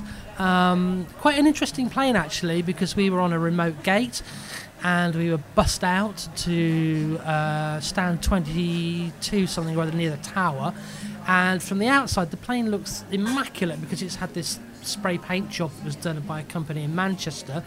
And the inside is still the original inside, so it's almost a bit like stepping back in time. But having said that, it was comfortable, the crew were very attentive, second to none service, so can't fault that. And 11 hours later you're landing in San Francisco, and of course you've got the weather. Now, do you do a lot of flying to the west coast of the US? I do a lot of flying to the west coast of the US, and bizarrely I use San Francisco a lot of the time because it seems to be where the deals are, and also San Francisco is a great hub airport in the fact that you can fly in internationally. I tend to have a night there, so this time I stayed in Union Square for a night, and then you can just go back to the airport on the bar and continue your journey. So this time I had a night in Union Square, had a day walking around San Francisco, went and walked the bridge in the sunshine, got back to SFO late afternoon and took a flight down to Los Angeles. And I think the one thing I would say to UK listeners is that don't be afraid to use internal flights in the US. I use Southwest. They have their critics, but I've never had a problem with them. And when I have had a problem, they they sort stuff out. I mean, it's a no-frills airline. You don't get a seat, you get a cup of coffee. But frankly, when you're flying down from San Francisco to LA, what more do you want? You want a seat, a cup of coffee, you want your bags to arrive, which they did, and that cost me $59. So I think it's a great concept, these internal flights in the US. Contrast that with actually driving it, which I've done, is 6.5 hours, mind-numbingly boring. You're in a desert, you're having to stop every 100 miles to get fuel because you're paranoid that you're going to run out of fuel. So I'd rather pay $59 and get on a flight. And left on time, landed in Los Angeles 10 minutes late due to what they call traffic flow in the US. Interestingly, in the US, unlike the UK, they don't do any holding, so they'll slow you down in the air. They'll do a series of left and right turns to basically vector you to the airport. So that's interesting. Those internal flights work pretty well, actually, don't they? And if anything ever goes wrong, there's always another flight an hour later or something like that. I think the thing about flying between two major conurbations, so San Francisco and Los Angeles, is, as you say, it's a bit like buses. There's always another flight. I had a massive problem coming back in the fact that the day I came back on the Friday was when the fires were at their worst in LA and later in San Francisco, and I got moved to one flight, which was then cancelled. I then got bumped onto another flight to Oakland, and there were a lot of complaining people. But actually, to be fair to Southwest, they moved me, and even more spectacularly, they moved my bag as well. So when I landed in Oakland, my bag was there. And I think that a lot of people are very keen to bash these low-budget, low-cost airlines. But, certainly my experience in America, they do a very good job. I've flown JetBlue, which is also budget, and had similar problems with them, and they've all been resolved quickly. My favourite, of course, which has now gone out of business, was Virgin America. A spectacular little airline that was very, very good and is now obviously owned by Alaska. So there's certainly with these low-budget airlines in the US, there seems to be a bit of a can-do attitude. As you said, they might delay you for an hour, but they will get you there eventually. Sounds good, and it's so nice to hear a good news story as well. So the Airline Pilot Guy folks, they're Jeff's just celebrating 30 years working for Acme, so there's lots of celebrations going on there. Tell us a bit about the Airline Pilot Guy show and why you like listening to it. Well, I think it gives people like me an all access, the AAA pass that you want to get at pop concerts to see, the stars or whatever. I think it kind of gives you an insight into what goes on behind the flight deck doors. I mean, we all know the scenario that happened after 9/11, where doors will be, were closed permanently. Whether they will ever be reopened, I don't know, maybe not. I mean, I was fortunate enough before 9/11 to do 2 jump seat rides. I did a jump seat Air 2000 ride from Gatwick to Sanford in Florida, and I also did a 757 into Ofda in Israel. So, I've actually sat on those flight decks, and it's an exhilarating experience seeing what those guys do. And I think for the younger generation now, it's a real shame, that they can only go to the flight deck pre or post flight. They can't go in the cruise and see what goes on. And I think it's a real shame. But, unfortunately now, we live in uncertain times, and it is tricky with airport security and with flight security. But I think it's a shame that, the younger generation now don't have the insight into those flight decks that, you or I or people of a certain age, let's use that phrase, have probably had in the past. Yeah, couldn't agree more. And I think all the folks on the APG show give you that sort of inside track, don't they? And that's really nice. And I think also there's always the little stories you hear, like the one that was out the other week with one of the contributors holding at Newark for 50 minutes. It just gives me a bit of a laugh, because we've all been there. We've all been at Newark. I remember queuing for the runway for 90 minutes at JFK waiting to get back to London. So I think, it's stuff like that passengers get impatient about. Passengers, none of us like delays, but, when you go to certain airports around the world, these delays are commonplace, and I think when, the guys at APG, explain what's going on, passengers become more chilled. They go, oh, okay, it's like a car park. If there's no parking space, I'll have to wait. So I think it's good from that point of view. Brilliant. Well, that's fantastic, Andrew. Very nice to speak to you again, and let's have some more coffee. Indeed. Thank you very much. Well, I thought it was great audio. Very nice. Awesome. Thanks, Nev. Yeah. Yes, thanks for doing that, Nev.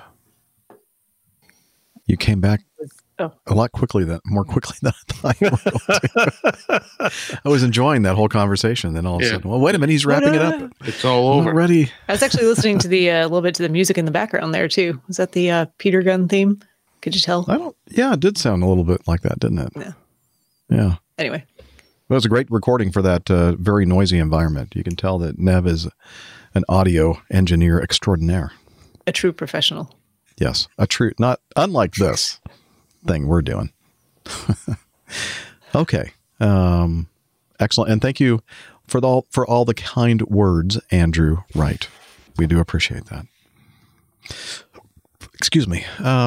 Just to correct Andrew slightly, Virgin America was just bought by Alaska. It didn't cease to exist. It still exists, but it's now part of Alaska. That's true. And another little minor point, airlines like Southwest and JetBlue aren't really low budget airlines. They're not. No. They may have started off as more low cost airlines, but kind of across the board, they're not really. I think the airlines costs themselves are lower than the majors in general, but that's not always passed on to the ticket prices. I think what they do is great. I really do. I think they're both very high quality airlines. But just to get the idea, we do have some like Spirit and other Frontier. Yeah. I think I would put those more into the budget Allegiant kind of airlines. Allegiant. Yeah, I wouldn't put them. I think there's kind of a distinction between like the EasyJet, Ryanair type airlines. And I'll put them in the dollar store. Yeah, that Southwest and JetBlue I think are not exactly in the same category. They're more like Target and Walmart, and the major airlines are more like Macy's. And for those who are not from the U.S., I have no idea what that means. But I'm sure that there's an analog over in the UK or wherever you're from. But I think one of the most clever things is the way that Southwest does everything. You know, the assumption is that their ticket prices are going to be lower than everybody else's, which is sometimes true. But they purposely keep their schedules and all the ticket prices and everything else off all the major. What do you call those? Like Expedia, the big ticket. Priceline, right, all Kayak, all those different things. You have to actually go to the Southwest Airlines website to see what, the ticket prices are for, this point. So you can't do really, unless you've got all your browser windows open. Exactly. You can do the side-by-side comparison, but. Right. And I think a lot of people probably do that, Mm-hmm. but it's just, I think it's very slick. I don't fault them at all for doing that. I think it's pretty clever, actually. But anyway. Especially the way that they market, they have the lowest fares. So when people go there, they think that they're getting the lowest fare because there really is no other comparison. And then you add on the taxes and everything else. And by the way, it's really about the same fare. Yeah. If you want to get a seat, you have to pay for the seat, right? We give that away. So, well, yeah, but on the other hand, they don't charge for check bags, and we do. It's. I think there's a couple different layers of, I don't know how we got onto this discussion of low cost carriers, but it was there's Andrew Wright's fault. There's a variety, a range, shall we say, a spectrum, as opposed to maybe just like cut and dry. Yeah. All the frills, no frills. Right. All right. Moving on to item 4. This is from James. Says he's a new listener. Hi, Captain Jeff. My name is James Graves Brown. I recently discovered your podcast, and I love it. Thank you for bringing aviation to people who may otherwise not have any window to it other than the news outlets, who don't do justice to the stories of the incidents, crashes, latest ongoings of the aviation industry that you guys do. So again, thank you. I apologize in advance for the length of this. I'll try to keep it short, but I have much to say.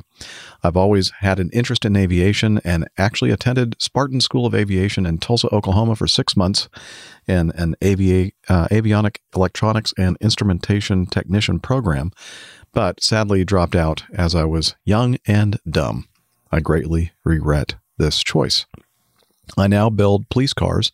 I do all the wiring and installation of the lights, sirens, computer systems, controllers, so my brief time in school still assisted. I just wish I'd completed the program and was able to apply what I do now to aircraft. My wife and I live in Rio Rancho, which is a suburb of Albuquerque, New Mexico, and recently took a vacation to Orlando, in which we flew Frontier Airlines. The flight to Orlando was amazing, aside from the minor delay and diversion as we diverted south for 100 miles due to insane thunderstorms. So I got to see the lightning out of my window below us as this flight was late in the evening. I've always been afraid of flying, not deathly afraid or anything, just not comfortable. This flight to Orlando helped, and I discovered that as long as I'm sitting by the window and can see the wing/engine, I feel much more at ease. Weird, I know. My interest in aviation quickly turned into an obsession on our return trip as we had a rejected takeoff, but the pilot was very vague in his explanation of what happened, but it scared the heck out of me as we were very near V1. Sorry for the parentheses. I just want to make sure I'm saying the correct things, as I know I'm speaking to an incredibly experienced professional and I am very new to aviation. Nah, don't worry. I'm glad you put those things in parentheses, James, and you're nailing everything so far. RTO, rejected takeoff, V1, takeoff speed. So it sounds like you know quite a bit about aviation. I know this event should have veered me away from aviation, but it had the opposite effect on me. Also weird, I know, because I'm now fascinated with airplanes and pilots and air traffic controllers to the point that I have downloaded an ATC game and a flight simulator game called Airline Commander. I've also downloaded many apps dealing with aviation. I also started watching ATC videos and incident and crash videos on YouTube, especially the Flight Channel, which uses a simulator to visually accompany the text, which tells the entire story of the crash or incident. Very cool videos. I also started listening to aviation podcasts, which is how I found your podcast, which is by far the best aviation podcast out there, in my opinion. Woohoo! I like James.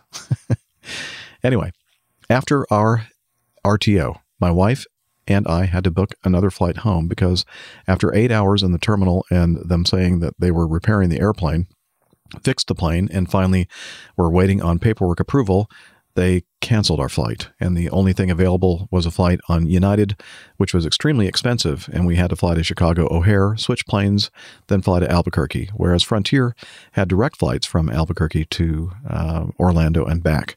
And worse off, I had a really hard time on both flights because I had to sit middle seat and aisle seat, so I was having a hard time. Frontier offered us $400 credit to apply to our new flight with another airline, plus a refund on the return leg of the flight as it was canceled. As it turns out, our flight home ended up costing roughly $800 a person. Frontier has since credited us the $800, paying for half of our trip home. However, they're fighting us on the return leg refund. Not sure how that'll turn out, as it's still ongoing. I know Frontier is cheap and has many issues, but I feel that the pilots made a great call for our and their safety by aborting the takeoff and returning us to the gate. And I'm grateful for those pilots. I'm also grateful for the employees working in the terminal who not only had to take the verbal abuse from many passengers on our flight due to it being canceled after 8 hours, but many passengers on other flights, as 2 other Frontier flights were canceled in that same terminal while we sat there. Despite this, the employees were professional and handled themselves appropriately, and I thank them. Now that you know the backstory, I was wondering if there's any way you can find out what happened that caused our pilot to abort the takeoff, and if you might possibly be able to find the ATC conversation, as I'm dying of curiosity to hear it. And he gives us the flight information. And he said we actually ended up leaving the airport after the cancellation at around 12:30 a.m. to go to sleep in a hotel for a couple of hours before having to return back at 4:30 to board our United flights, which were uneventful, but still amazing. And I give kudos to all pilots for the amazing job you guys do and the responsibilities you carry on your shoulders. I feel you are super unappreciated and are viewed in most people's eyes as taxi drivers, although the skill set you possess far exceeds that of anyone operating a motor vehicle, and the responsibility is far greater. Thank you, James. Anyway, I again apologize for this novel I've sent you and appreciate anything you may be able to do to help satisfy my curiosity. In advance, sincerely, James. And he says, P.S. I've only been listening for a week and on episode 17 and have a long way to go to get current, but I don't want to miss anything, so I apologize in advance if I said something or asked for something that you no longer do on your show. Thanks again. Wow, that's a long way back, James. Hopefully he'll listen to current episodes as concurrently. Address his feedback. I did actually try to find the information about the flight that had the rejected takeoff, and I did not. I looked on FlightAware. I did not see that flight for that day. It wasn't listed. I don't know why.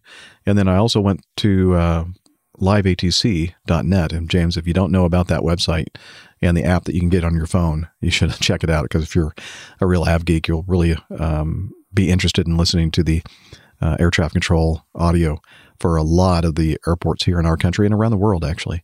And they have an archive. And so I went into the archive and I tried to find the Orlando Tower audio for that time frame that you gave me, and suspiciously it said that the servers were down at that point, so there was no recording. I know. Figures. I say suspiciously. It might just be one of those things that maybe they've been having. This is an all volunteer thing. All these audio recordings that liveatc.net does is all by a huge number of volunteers out there that provide the scanners and equipment to record these feeds and provide them to the website. Again, all for free. So, I can't really complain too much if they don't have a feed for your home airport, or if you go in there looking for something, as I did, and then not find it. You can.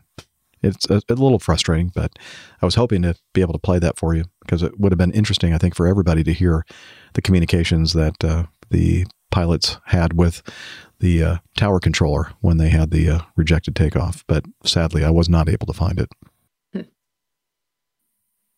Yeah. So I'll put James' feedback in the show notes. Perhaps one of those people out there that are better at sleuthing than I am can actually find some more information about this. And again, if you're just listening to the audio and you want to jot this down, it was Frontier Flight 1267 from Orlando to Albuquerque on October 14th, 2018. Departure at 4:50 p.m. Estimated time of arrival 6:55. So that gives you some parameters to work with. 1267 Frontier, Orlando to Albuquerque, 14 October. So good luck. I was not able to find it. So I really can't tell you what exactly happened there, James. And I'm sorry that the pilot didn't communicate a little bit better about what happened. Yeah, it's sometimes it's a little, you're a little unsure because one of you can call it and it can be a transitory indication. And by the time you got through the rejection, you're looking at the gauges going, all looks fine now. What was that all What about? happened? Exactly. So, yeah. Sometimes I think I saw something. Yep. Sometimes it's not as easy as you think. Yeah, true. And fortunately, it doesn't happen that often. So when it does happen, it's kind of a shock. I think I've had one low-speed rejection in 25 years. So. Yeah, I've never had a high speed, knock on wood. So Neither have I. Yeah, it's not a common thing. And where we see them is in the simulator. We see them a lot in the simulator. Oh, yes. Every 6 months or so. Yeah. Yeah. Without fail. Okay. You know what? We're getting close to the time where we usually do our latest installment of the Old Pilot's Plane Tales. And this is a special one. It's entitled Christmas Outtakes 2018. And without further ado, let's hear it from the Old Pilot. Jingle bells, jingle all the way. Oh dear. Oh, what fun it is to ride in a one-horse open sleigh. Fighting to keep the machine straight in gusty winds, he slowly let the ground beneath him. Left the ground beneath you. How you let the ground? Jingle bells, jingle all the way. The power plant was still working within limits, and the aircraft was displayed serviceable? No, declared serviceable. Oh, what fun it is to ride in a one-horse open sleigh. 172 also hit the headlights. No, it didn't. Dashing through the snow. It was flying a B-17F Flying Fortress. Fortress. In a one-horse open sleigh. When a wing creates lift, it causes pressure differential. O'er the fields we go, laughing all the way. At RAF Coningsby in Lincolnshire, the English country that saw so many twit. Bells on bobtail ring, making spirits bright. Oops. What fun it is to ride and sing a sleighing song tonight. It would carry 100... steady. Jingle bells. There were no significant nags. Jingle bells. The squadron was spending a while up in the north of the country, in Bodo to be precise, when they could. Jingle all the way. As an experimental and production test pilot. I can't say that. Oh, what fun it is to ride. But by the time the United States entered the Pacific War, In a one-horse open sleigh. the boxer Rocky Marciano was returning home for a birthday party in 1969 when he burped. Oh dear. Jingle bells. The boxer Rocky Marciano was returning home for a birthday party.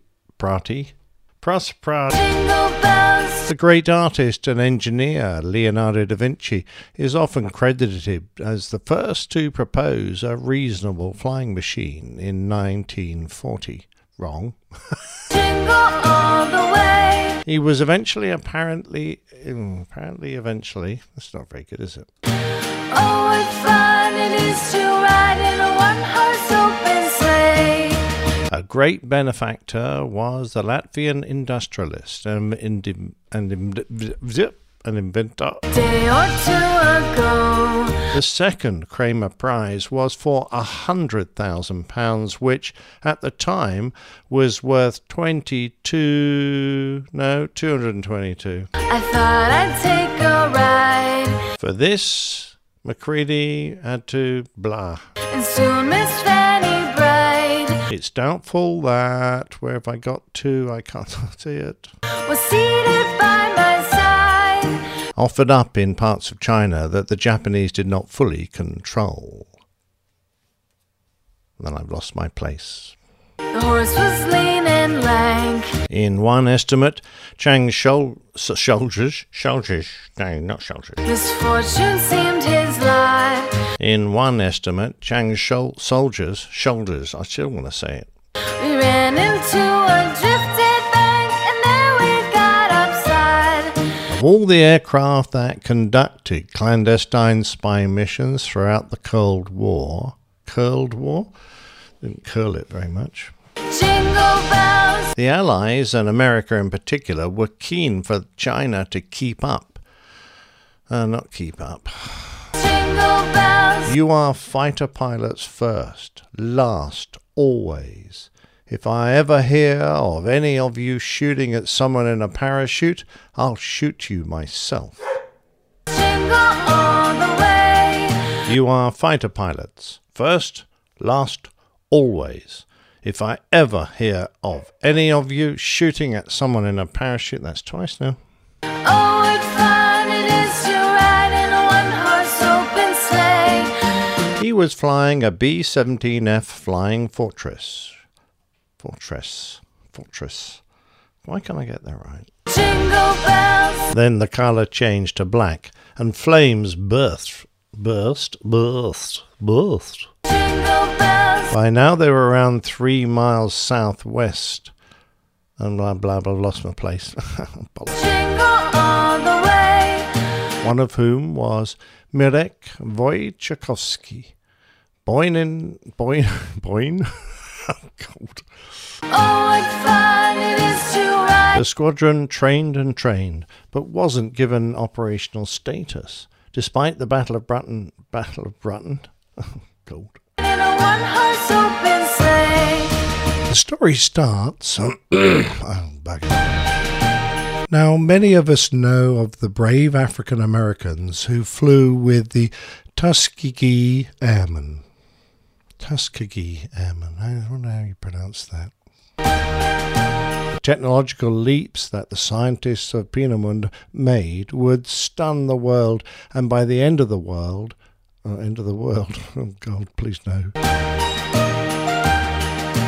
Here, fighting a common enemy. I hate myself. Her grandfather was Theodus, idiot. Oil pressure rising, the starter clicks off. Check the hydraulics and pneumatic pressures. Nodule? What's that? I've never found a nodule before.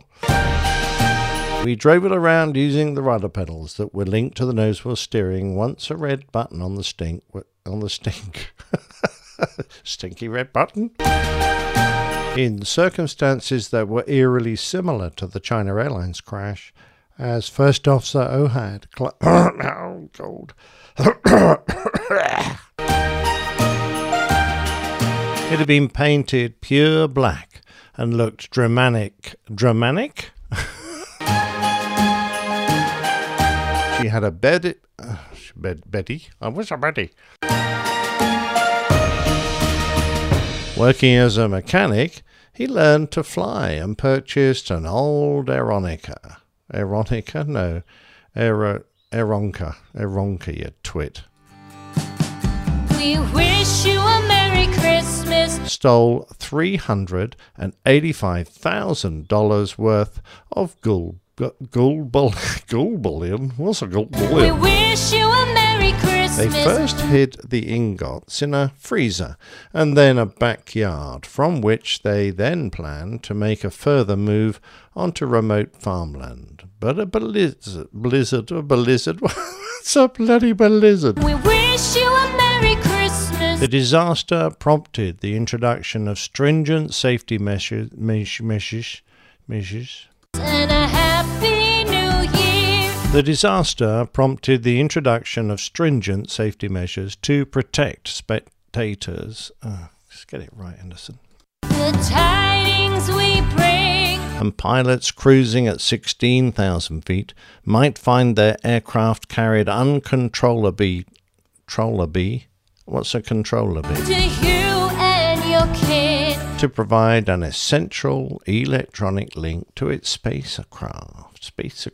What's a spacecraft? We wish you a Merry Christmas. In an airliner, it can cause quite a problem. Yes, okay. And a Happy New Year. Roughly transmated. I don't do much transmating. Now bring us some figgy pudding. But being an American sounds awful. Now bring us some figgy pudding. He admitted that setting new delivery where have I got to? Now bring us some figgy pudding. Aware of the dangers of trying to shoot the V-1s down, some pilots chose to use the turbulence from their wingtips to topple the autopilot and bring it out here. As the Germans retreated. The tidings we bring to you and your kin. During the height of We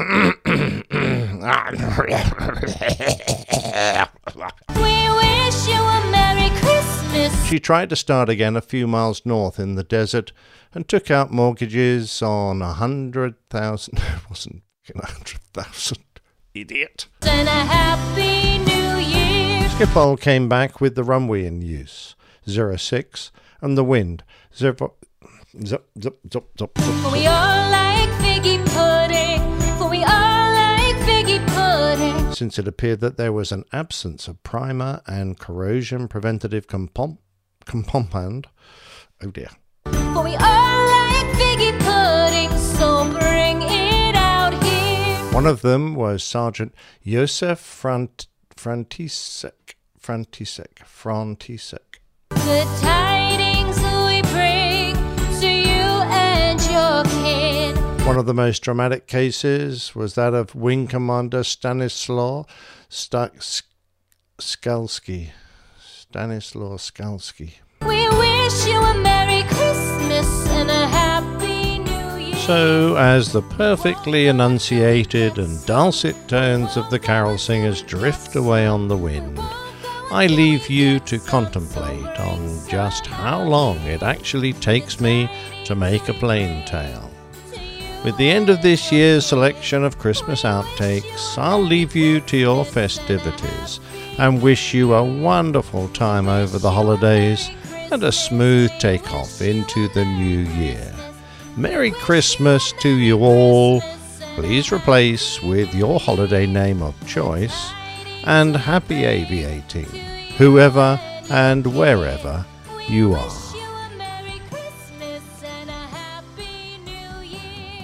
Thank you for the kind wishes, old pilot. And we really do appreciate all the time and effort that you put into it. I know that. Yeah, we have no doubt that it takes quite a bit of time to make one tale. Every 20 minutes takes 20 hours. No, I'm only kidding. Wow. That's all Nick does during the week when he's not doing the show. Plain tales. There you have it, folks. Yeah, I must admit, it does take a wee while. You do such a great job. As you are such an eloquent speaker. Good thing that Dana doesn't do them. Yeah, thank God, because it might take me 3 years to do one episode. No, what I was trying to say is you are quite the eloquent speaker, and just thank you for what you do, and you do such a great job with it. It's very kind of money, eloquent, because I have a good edit button. Well, I love the self-reprimanding that goes on. Get it right, Anderson. Really genius. Well, that comes from flying on my own a lot. There's only one person to tell you off if you get it wrong. Idiot. Yeah. That was stupid. Yeah, I say that a lot to myself, actually. That's quite right. Dumb. Whoops, excuse me. Where was that? 18 after 7 o'clock. Okay. 2:18. Yeah. 2:18. Okay. That's all right. Those donkeys, they are pretty dumb. Generally. That's true. Yeah. That's true. Okay. Thanks again for that. That was a lot of fun. My pleasure. And I'm glad that you're not perfect, because then we wouldn't have these great outtakes. Far from it. And that was only a small selection. I just wonder how much time it takes you actually to put all the outtakes together, because that's a lot of audio. Yeah, I don't have to think about it, though, because they're all there. Whenever I record one, I have a separate track, and every time I make a fluff, I just drop that audio into the separate track. Very clever. And keep it. So it doesn't take me. It just takes a little bit of editing to put it together. Whereas at the moment, I'm writing a plain tale, and I'm just not finding it easy, this one. It's just not easy to join it all together. And that's when I get a bit of a block like that, then it becomes a pain. Well, we do appreciate all the effort that you put into it. I love it. Well worth it. It's my fun thing.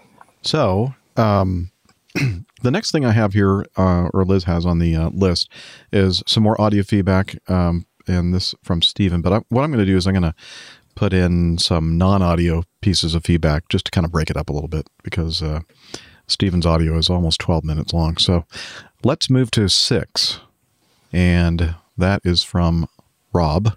And please don't let me forget to go back to Stephen's audio. Noted. Rob, Robert, Richard, and Dick sent in some feedback. Hamish and Tamish. Yeah. Hamish T. Haggis or whatever. Haggis, yeah. FAA may think they figured it out, or figured it that ERU. Okay, let me try this again. FAA may think they've figured it that ERU. Robert, you need to proofread these things before you send them in. Okay? The sad thing is, I don't know that he actually wrote that part of it. Did he? Maybe he did. I think he did. Okay, that was his title. Wasn't just from like the article. Oh yeah, maybe not. Maybe he just copy and pasted it. Anyway, he sends us a link, and essentially what he's trying to say is that the FAA may have figured out what happened in the Embry-Riddle University. What was it, an Archer that lost a wing? The wing failed down. Arrow. Oh, Arrow. It was an Arrow. Okay, I knew it started with an A. It was a Piper. It was a small airplane.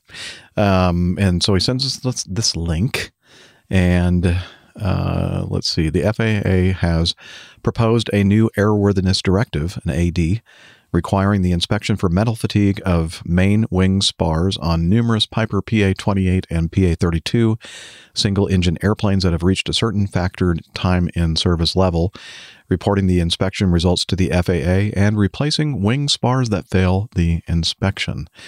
And let's see, if either main wing spar has been replaced with a serviceable main wing spar, more than 0 hours time in service, the airplane maintenance records are missing or incomplete, a wing spar has a factored service life of 5,000 hours or more, or the factored service hours cannot be determined, an eddy current inspection must be performed on the inner surface of each bolt hole on the lower main wing spar cap for cracks within the time intervals specified in the AD. Inspection results must be reported to the FAA.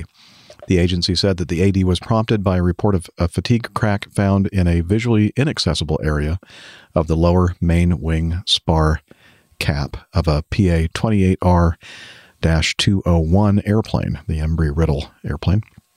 Investigation revealed that, quote, repeated high-load operating conditions accelerated the fatigue crack growth in the lower main wing spar cap of the accident airplane. Airplanes used in training and other high-load environments are typically operated for hire and have inspection programs that require 100-hour inspections. We determined the number of 100-hour inspections an airplane has undergone is the best indicator of the airplane's usage history, the FAA said, noting that approximately 19,696 airplanes would be affected by the review provision. And this accident, just to remind everybody, happened on the 4th of April, I believe, 2018, in which a wing separated from a 2007 Piper PA-28R201, and this airplane had 7,690 flight hours in the fleet of Embry-Riddle Aeronautical University. And the FAA estimates that 2 hours of work would be required to comply with the mandate to calculate the factored service hours of an airplane. Conditional costs to perform an inspection and to replace nuts and bolts were estimated at $147.50 per wing spar. The cost of replacing a wing spar, if needed, was estimated at a nice, easy, cheap $8,260 each. So, yikes. Hopefully the wing spar is in good shape. I don't think that's in my house.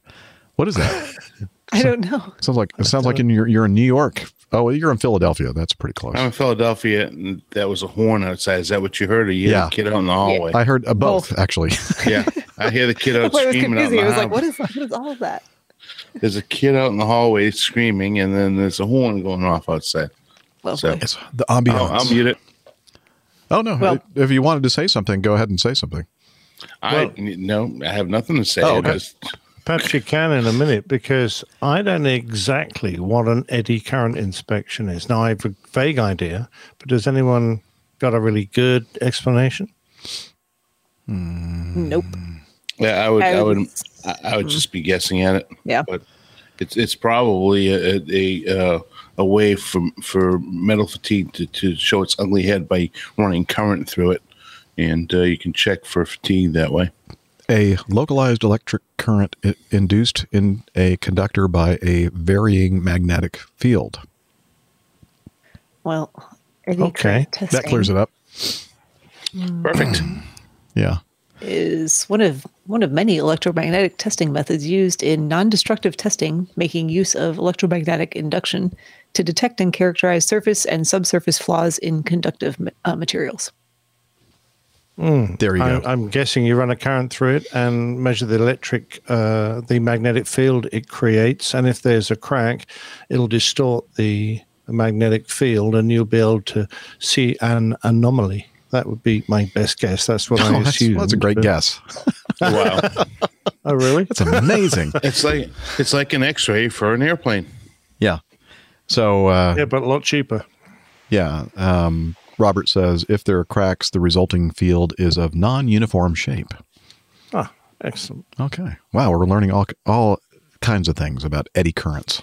So $147 isn't much, and it certainly seems worth it if it's going to save your life. But, geez, the cost of fixing it is pretty impressive, isn't it? Yeah, if you've got to replace the whole spar, then that's a little pricey. Again, yeah, you know. How much does that airplane cost, though? Like from like the whole airplane. If you were going to buy a 2007, yeah, probably what 40, 50,000, something like that. No, my guess is probably close to 60 to 70 for a nice one. So when you think of it that way, a wing spar at 8,260 is not too bad.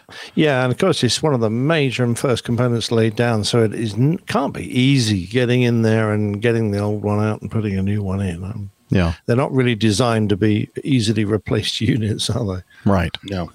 They're designed, I think, to last the whole lifetime of the airplane, aren't they? Yeah, I think. Which begs the question why they're not. It looks like it might have been a bit of a little bit of a design error. Yeah, but then again, I think most people that buy that airplane, use that airplane, aren't using it the way that Embry-Riddle University is using it, I would guess. Yeah, it takes a beating. Yeah. I mean, just imagine a rental car that's been on the on the rental lot for 500,000 miles. I mean, it's just going to get beat up.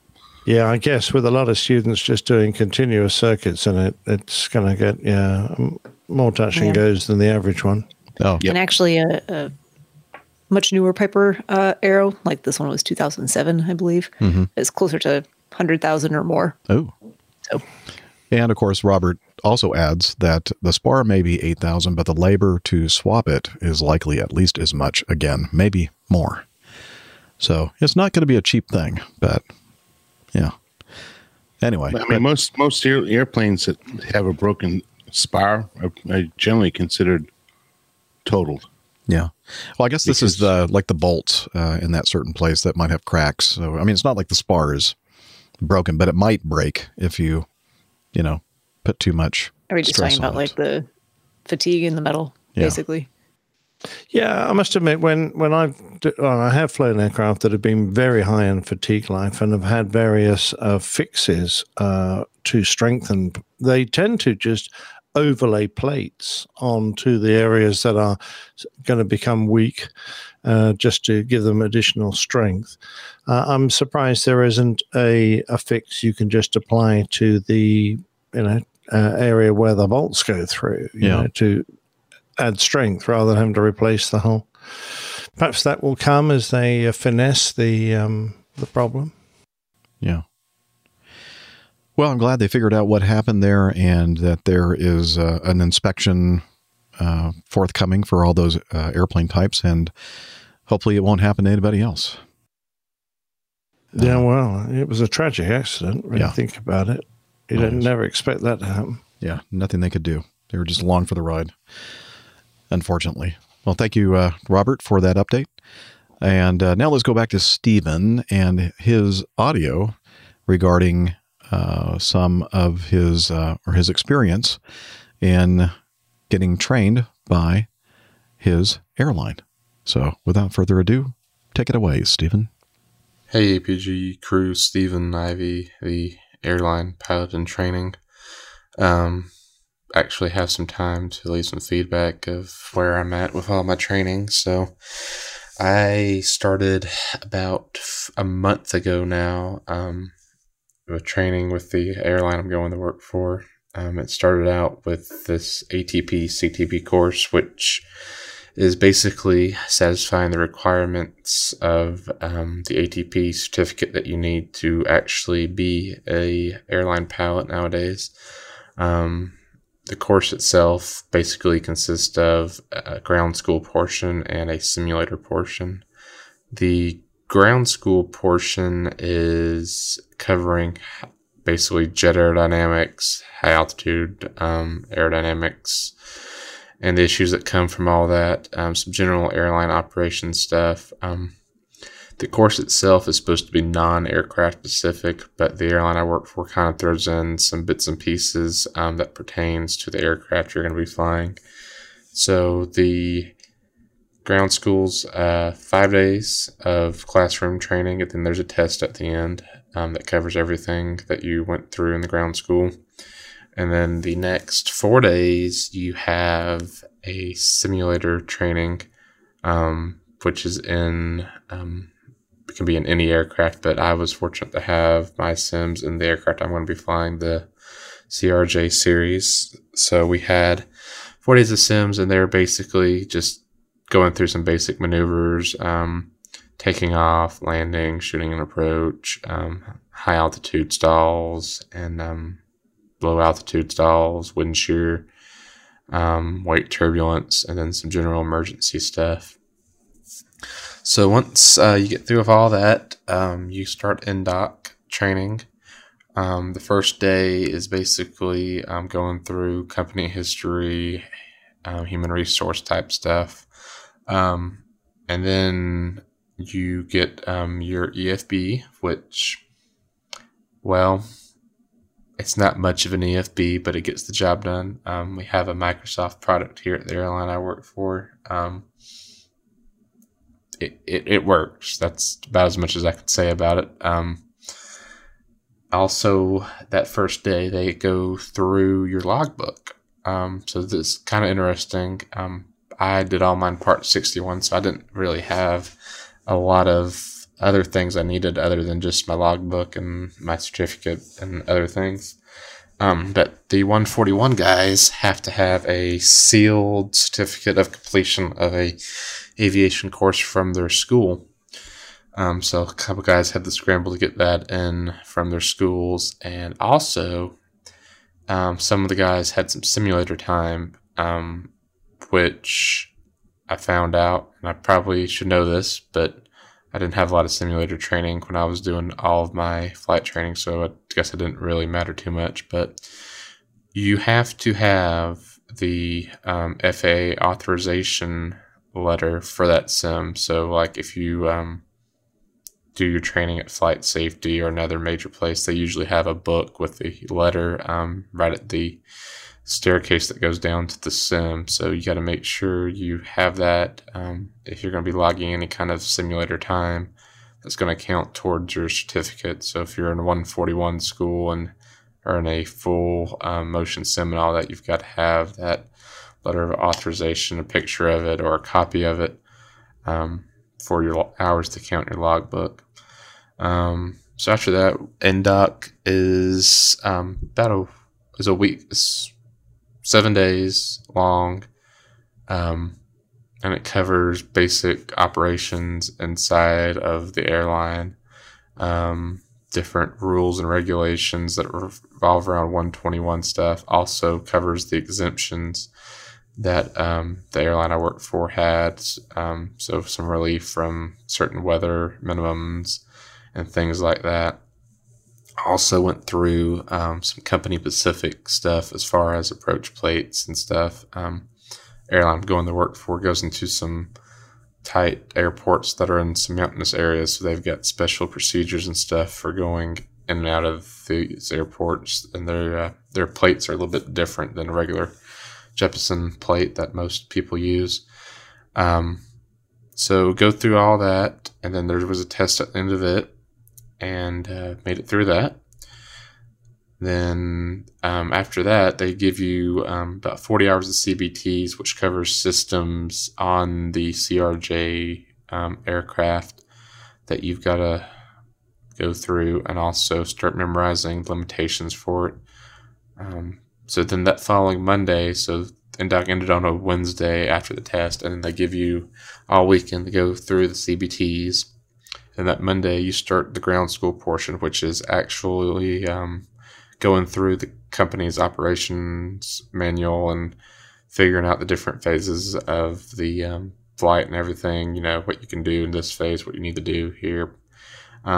So in the mornings you would go through one step. So you would go through like the pre-start sequencing or the engine start, so on and so forth. And then in the afternoon you go to a Matrix simulator, which is a basically stationary sim that's got the mock-up of the CRJ, where you can go and push all the buttons, learn your flows, and see what happens when you push a button, how the system reacts and the aircraft reacts and all that. Then after that, you had another session in the afternoon, which was a FMS lab, so learning the program, the flight management system, the little box that you do all your flight planning in and everything, get your performance numbers, and learn to fly with it. So that went on for about 2 weeks, and had a test. Well, actually had 3 tests. You had a FMS validation showing that you could actually use the FMS in the way you needed to. Then you had a Matrix test to see how well you've learned all the procedures and the flows and stuff. Then you actually had the written test on Friday, which basically determined if you could move on to the next step or not. And I passed it, so I was able to advance. And then now I am out of ground school and then the simulator part, which I guess is technically part of ground school, but moving on to simulators. So the total sim footprint's about 3 weeks long. The first week, you're in a fixed-based sim, so it's got the mock-up like the Matrix, but it's actually got a real FMS, it's got real throttle quadrant, and a real autopilot control panel. So you're actually flying, but you're not feeling the motion, you're not seeing stuff outside, you're not taxiing and all that. But it's meant to get you ready to move on to the actual full motion sim. So refining your procedures, your flows, and everything as it relates to the aircraft. So I'll be doing that for 4 days. And then middle of this coming week, I will be going back to Atlanta I was fortunate enough to get a sim slot at the simulator they have next to the Acme headquarters building. So that will be nice to be back home and all that. And then I have, I think, 3 days off. So the following Sunday, I'll start the actual full motion sims. I'll do 5 days of maneuver training and then have a day off. And then I'll do 4 days of loft training, as they call it. So actually flying trips in the simulator between point to point, doing the whole thing you'll be doing out in the real world. And then the day after that, I have a oral validation. So basically sitting down with a guy that's going to evaluate me on my knowledge of the aircraft, the operation, and everything. And if I pass that, I get to actually go on to the check ride the following day. And if I pass that, I will move on to IOE, which will start sometime in late October. They really don't tell you where your IOE will be until you pass everything. So, but just wanted to update y'all on where I was at with training and everything and what's coming forward.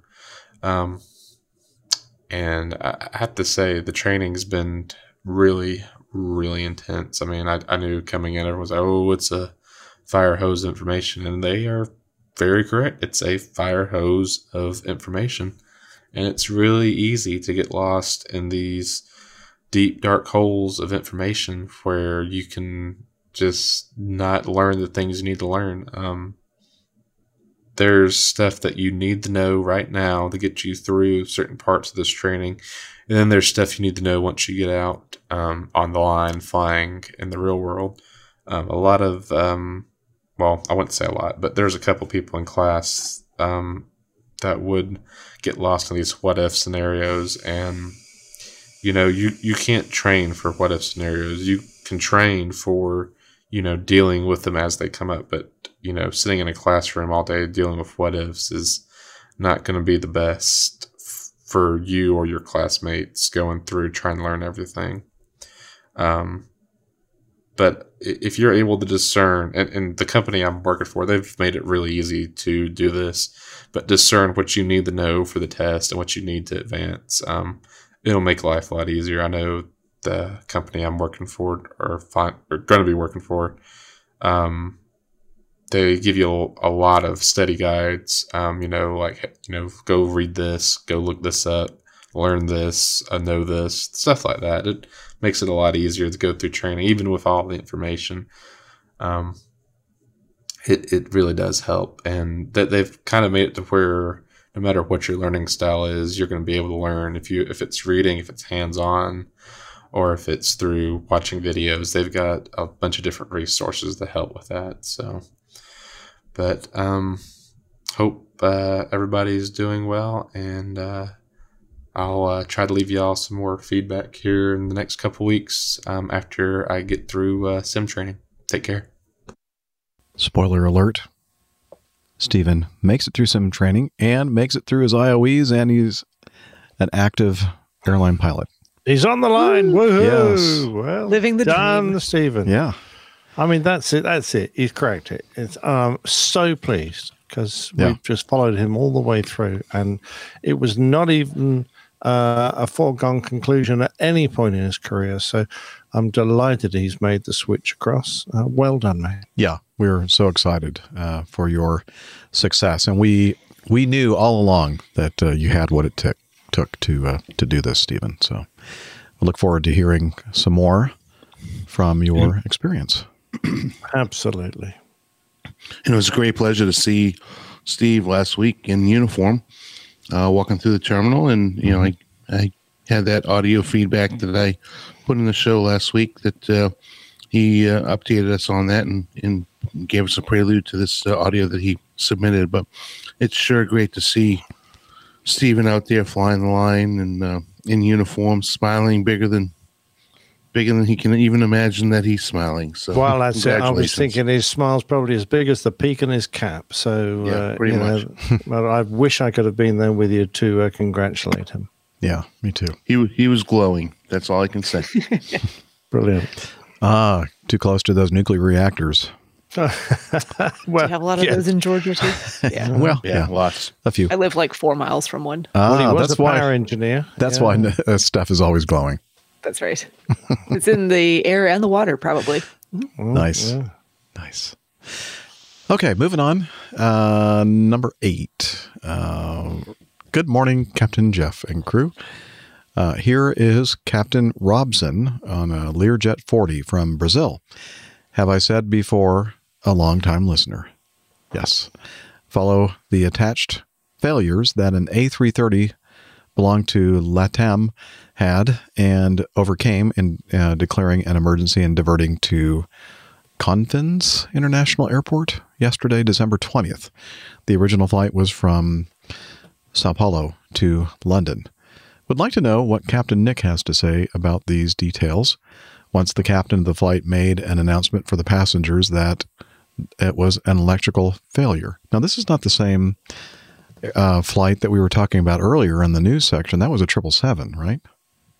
Nah, you picked up on it. Well done, Jeff. That's why I messaged Jeff a little earlier to say we could get through this very quickly because this is not an A330 incident. This is the 777 incident we covered earlier in the news. It's PT Mug. I don't know if you noticed the registration, it's the same.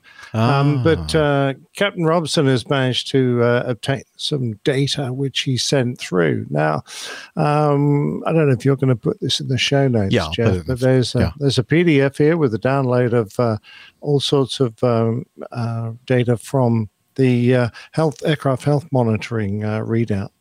And it's pretty technical, and it's Boeing stuff. So it's not Airbus, and so I haven't really got much of a clue. No wonder you said you could knock it out pretty quickly. Yeah, exactly. Nick's like, I got this. Let me handle it. Really? But, it looks like a lot of stuff to me.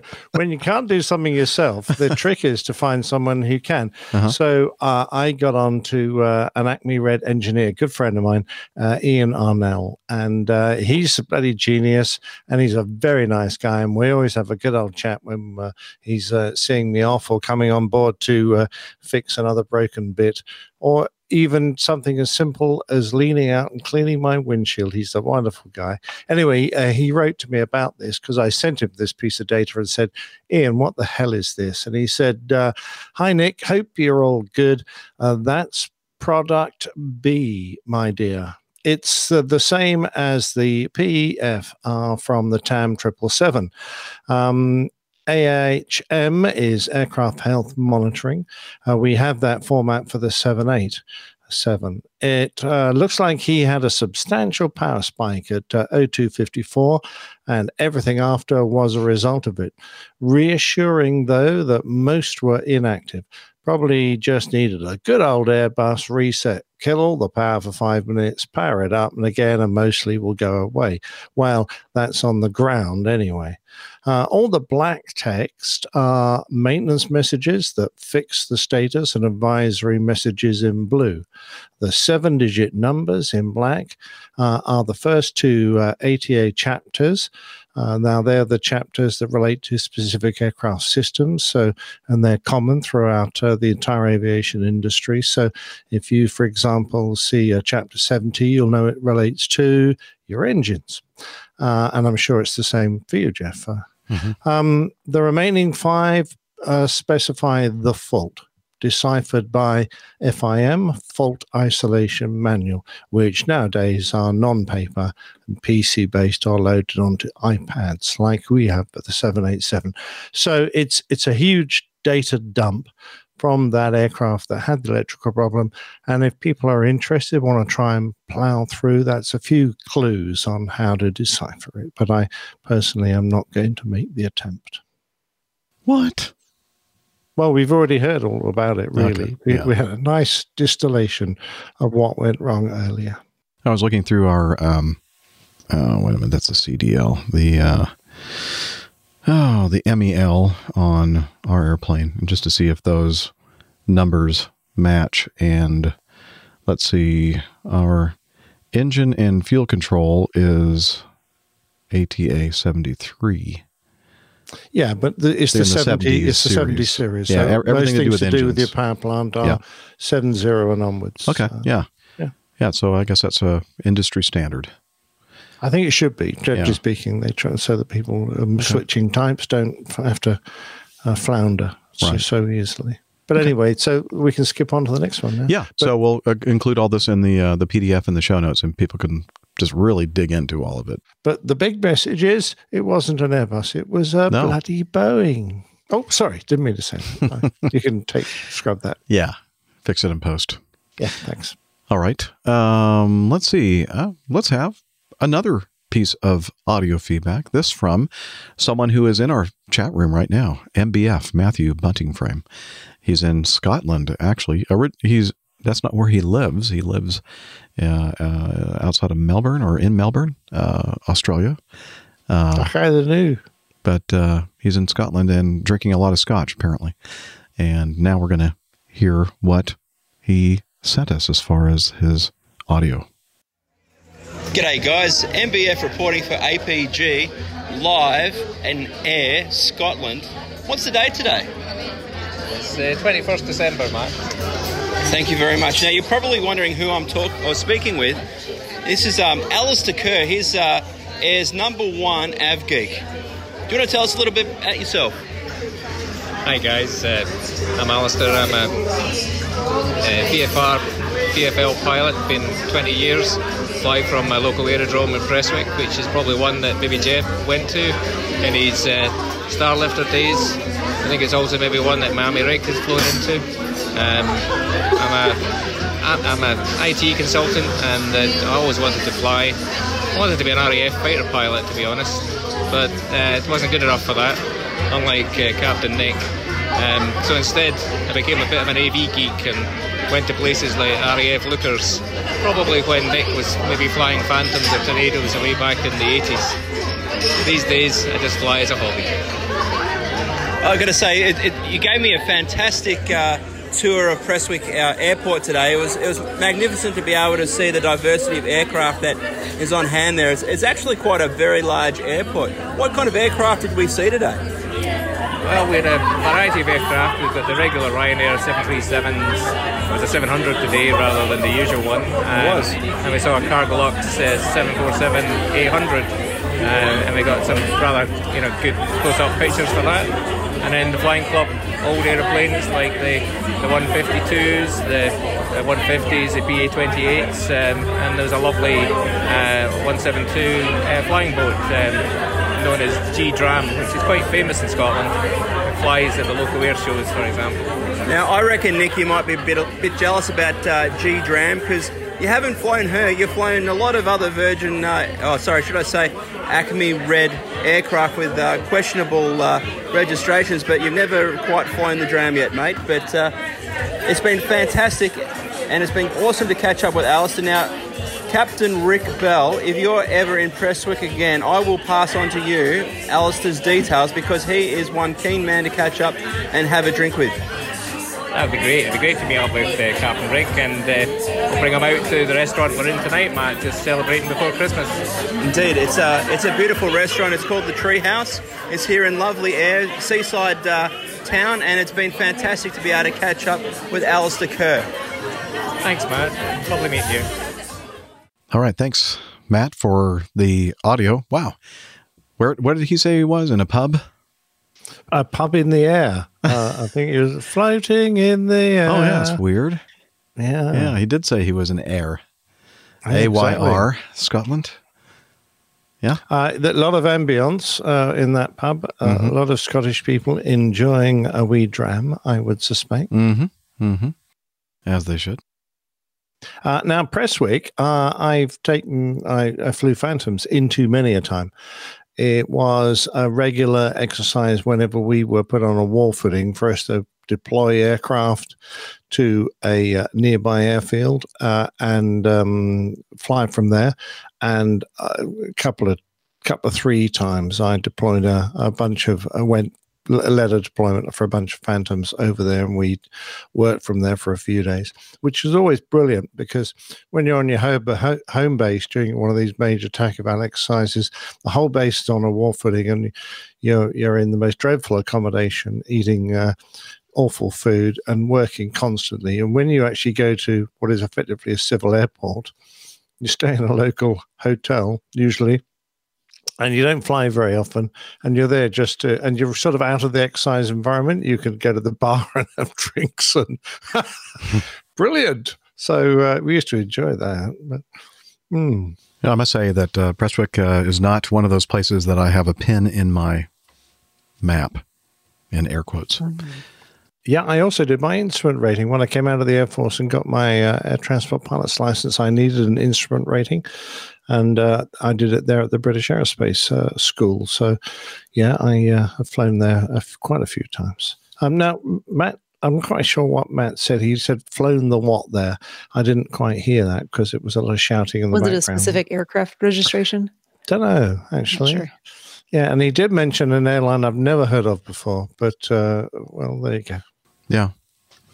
Kind of similar to Acme Red, maybe? I don't know.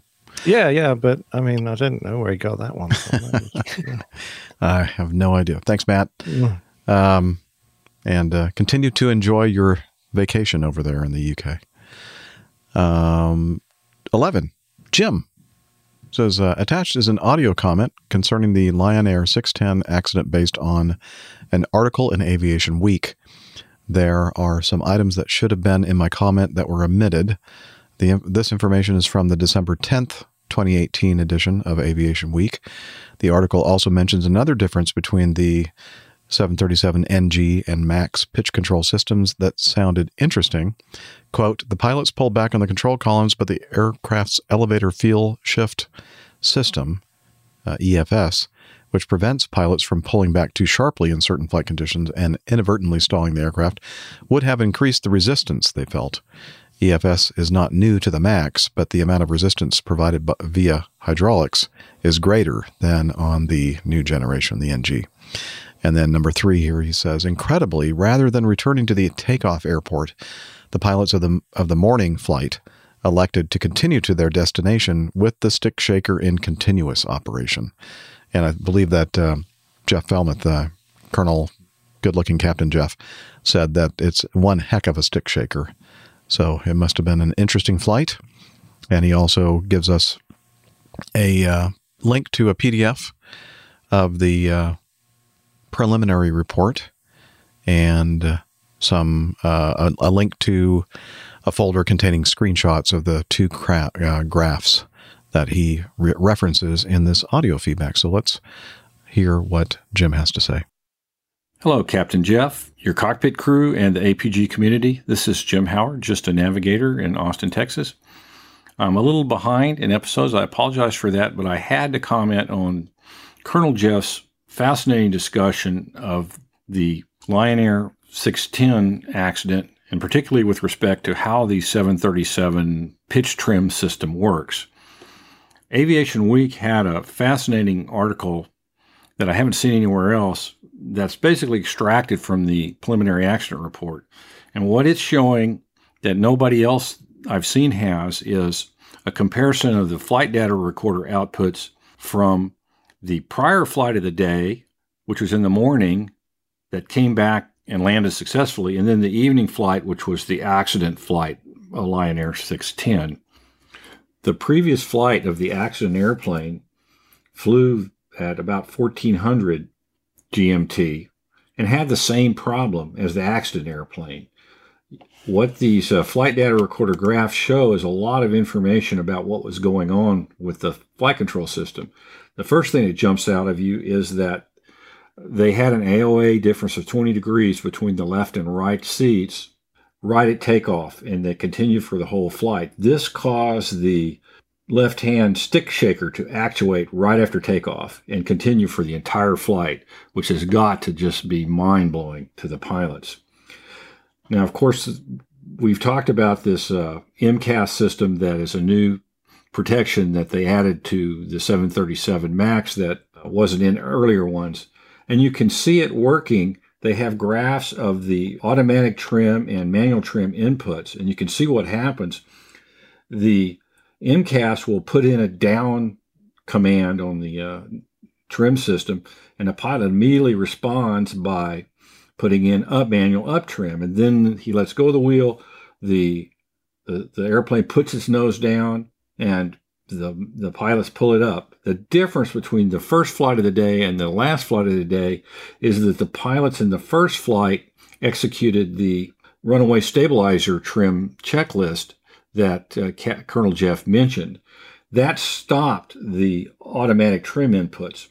So even though they had some warning lights and they had the stick shaker, these first pilots were able to turn around and land the airplane successfully. And that's got to have been a pretty hair-raising ride right there. In retrospect, really sad is apparently whatever maintenance actions they took between the first flight and the second flight didn't correct the AOA problem, because on the second flight, the same exact thing happens. As soon as they take off, the left-hand stick shaker actuates. The pilots start putting in trim to oppose the nose-down commands from the automatic system, and it's just a square wave that goes for the whole remainder of the accident flight. You see it. It's as clear as can be on these graphs. The pilots will put in an up trim. The automatic system will throw in down trim, up trim, down trim, up trim, down trim. It's just a square wave. And I think the article said it goes on for 35 steps. And then right at the last 2 minutes of the flight, you can see from the altitude readout that for whatever reason, the pilots completely lose control of the airplane. It just dives into the water. Very, very sad graph to look at. I will include a link to the actual Malaysian authorities' preliminary report. And you can in particular look at figures 5 and 7, which show the graphs of the flight data recorder information that was captured. It's just a heartbreaking graph to look at if you had any math training at all.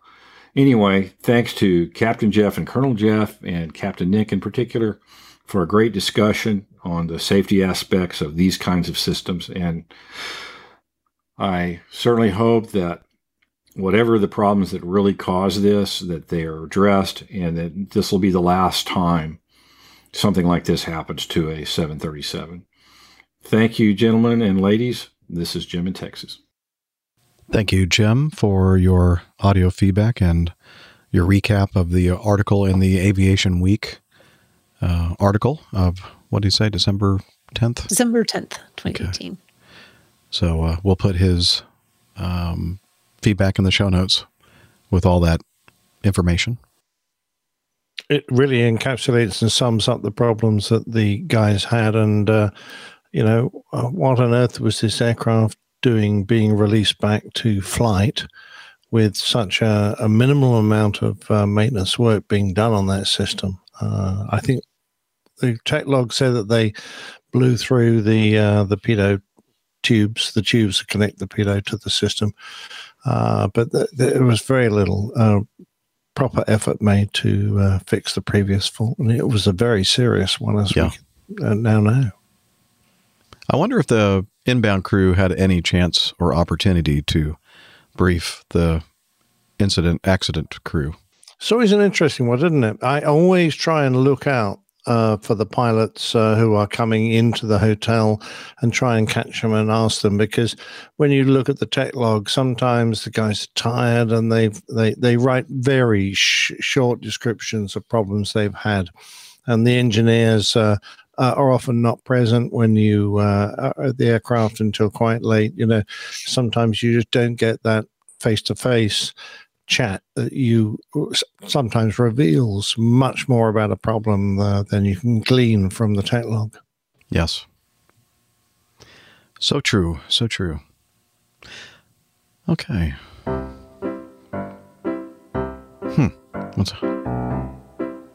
That can only mean one thing. The adventures of Ivor and Tarquin. Uh-oh. Yeah. This time, Ivor, he says, "Dear Captain Jeff, well, congratulations indeed. 30 years at Acme Airlines. I haven't managed that many years of marriage to the lovely Mrs. Ivor yet. It was heartening to hear all the messages from your sycophants. Devoted listeners. But were they not guilty of premature rejoicing? I'm sure you said the great day was a few days in the future, so now you've safely passed this milestone, I hope. Many congratulations on a lack of employment imagination over the last 30 years. He really has a way with words. That's one way to put it. A little backhanded compliment there. Oh, very good. So he says, he continues, but in all seriousness, the messages were super heartfelt and a joy, except for maybe Captain Al. That level of genuine pleasantness and good feeling from the Welsh wizard was, well, unsettling. No mention of a bodily function, no dig at Boeing or Mad Dogs. So what I'm suggesting is we maybe try to encourage him to seek help. We all love Captain Al, and I don't want to see him decline into some dark hole of pleasantness and kind behavior. And dare I say it, pro-Boeing views? Love and kisses from I don't think Ivor. that's going to happen anytime I don't think so soon. either. Also, a very happy Christmas and a safe New Year to everyone, whatever your beliefs, whatever your color, and wherever you are in the world. Thank you, Ivor. Absolutely. And while we're talking about milestones, I love Captain's Jeff, but I'm now down to 150 days. Woohoo! Wow. Wow. Wow. Yeah, we love it. It's going to come fast, isn't it? Yeah. That's what she said. That's what she said.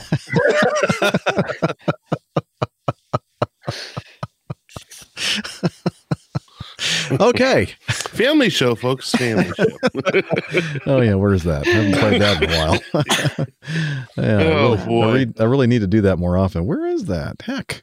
That's what she said. Where is it, Jeff? It's there somewhere. Found that button. Oh, heck. I thought I had that somewhere, but apparently not. Digress, sir. Anyway, thank you very much for the kind words. Well, mostly kind words, Ivor. And Happy New Year to you as well. And with that, I believe, let's see, I don't know if we really have time to do item number 14, justice. It looks a little lengthy. Yeah, it does. And I think we could probably have a pretty good discussion about that. So let's save that for the next show. We did a pretty good job knocking out almost everything there. Just a couple that we didn't get to. And so if you want to participate in our feedback section by asking us our opinion or a question about something, please send your feedback to feedback@airlinepilotguy.com. And let's see. Also, if you have the app, you can use the function in the app to send feedback as well. Unfortunately, the website feedback form is still not working. So again, feedback@airlinepilotguy.com works perfectly. And speaking of the website, great place to find out about the crew, the community, and we have merchandise, and you can learn about the coffee fund and so much more. So again, that's airlinepilotguy.com. And let's see, the apps I just mentioned are available for both iOS and Android. Google Play Store on the Android and the iOS, the App Store for your Apple products, and they're free and ad-free. So it's another way to engage with our community. Actually, the best way to engage with our great community is via Twitter and Facebook, and Steph's going to tell us all about that. I can certainly sum it up. You can head over to twitter.com or use the appropriate app for your device. And we are at APG Crew, and you can find all of our individual Twitter information pinned to the top of that page. You can also head over to facebook.com/airlinepilotguy. Good interaction there with the community. Staffed mostly by Captain Nick and Liz, or at least monitored, I should say. But if you leave anything for any of us, it will reach us there as well. Family show, ladies and gentlemen. Family show. Found it. There it is. We're also, we have a team on Slack. APG listeners, please join us on our Slack team. Slack is a communication, coordination, and sharing platform that works on your mobile, laptop, or browser. On Slack, we share ideas and news. We suggest episode and Plain Tales topics. we plan events and meetups. To get into the Slack team, please email me at slack@airlinepilotguy.com. That's SLACK, Sierra Lima Alpha Charlie Kilo @airlinepilotguy.com, or send me a tweet with your preferred email address to @Hillel, and I'll send you an invitation. That's Hillel, spelled HI11E1, Hotel India 11 Echo 1, and see you in Slack. Thanks, Hillel, and another big thank you to our producer, Liz. You're a great addition to the crew, and it would be very difficult to do this without all of your fantastic help. So thank you again for that, and until next time, wishing all of you clear skies, unlimited visibility, and tailwinds. Take care, and God bless. See you in 2019. Cheers, y'all. Bye, everybody. Hasta la vista, baby. Yeah, he's up in the sky. It's the airline pilot guy. Good day.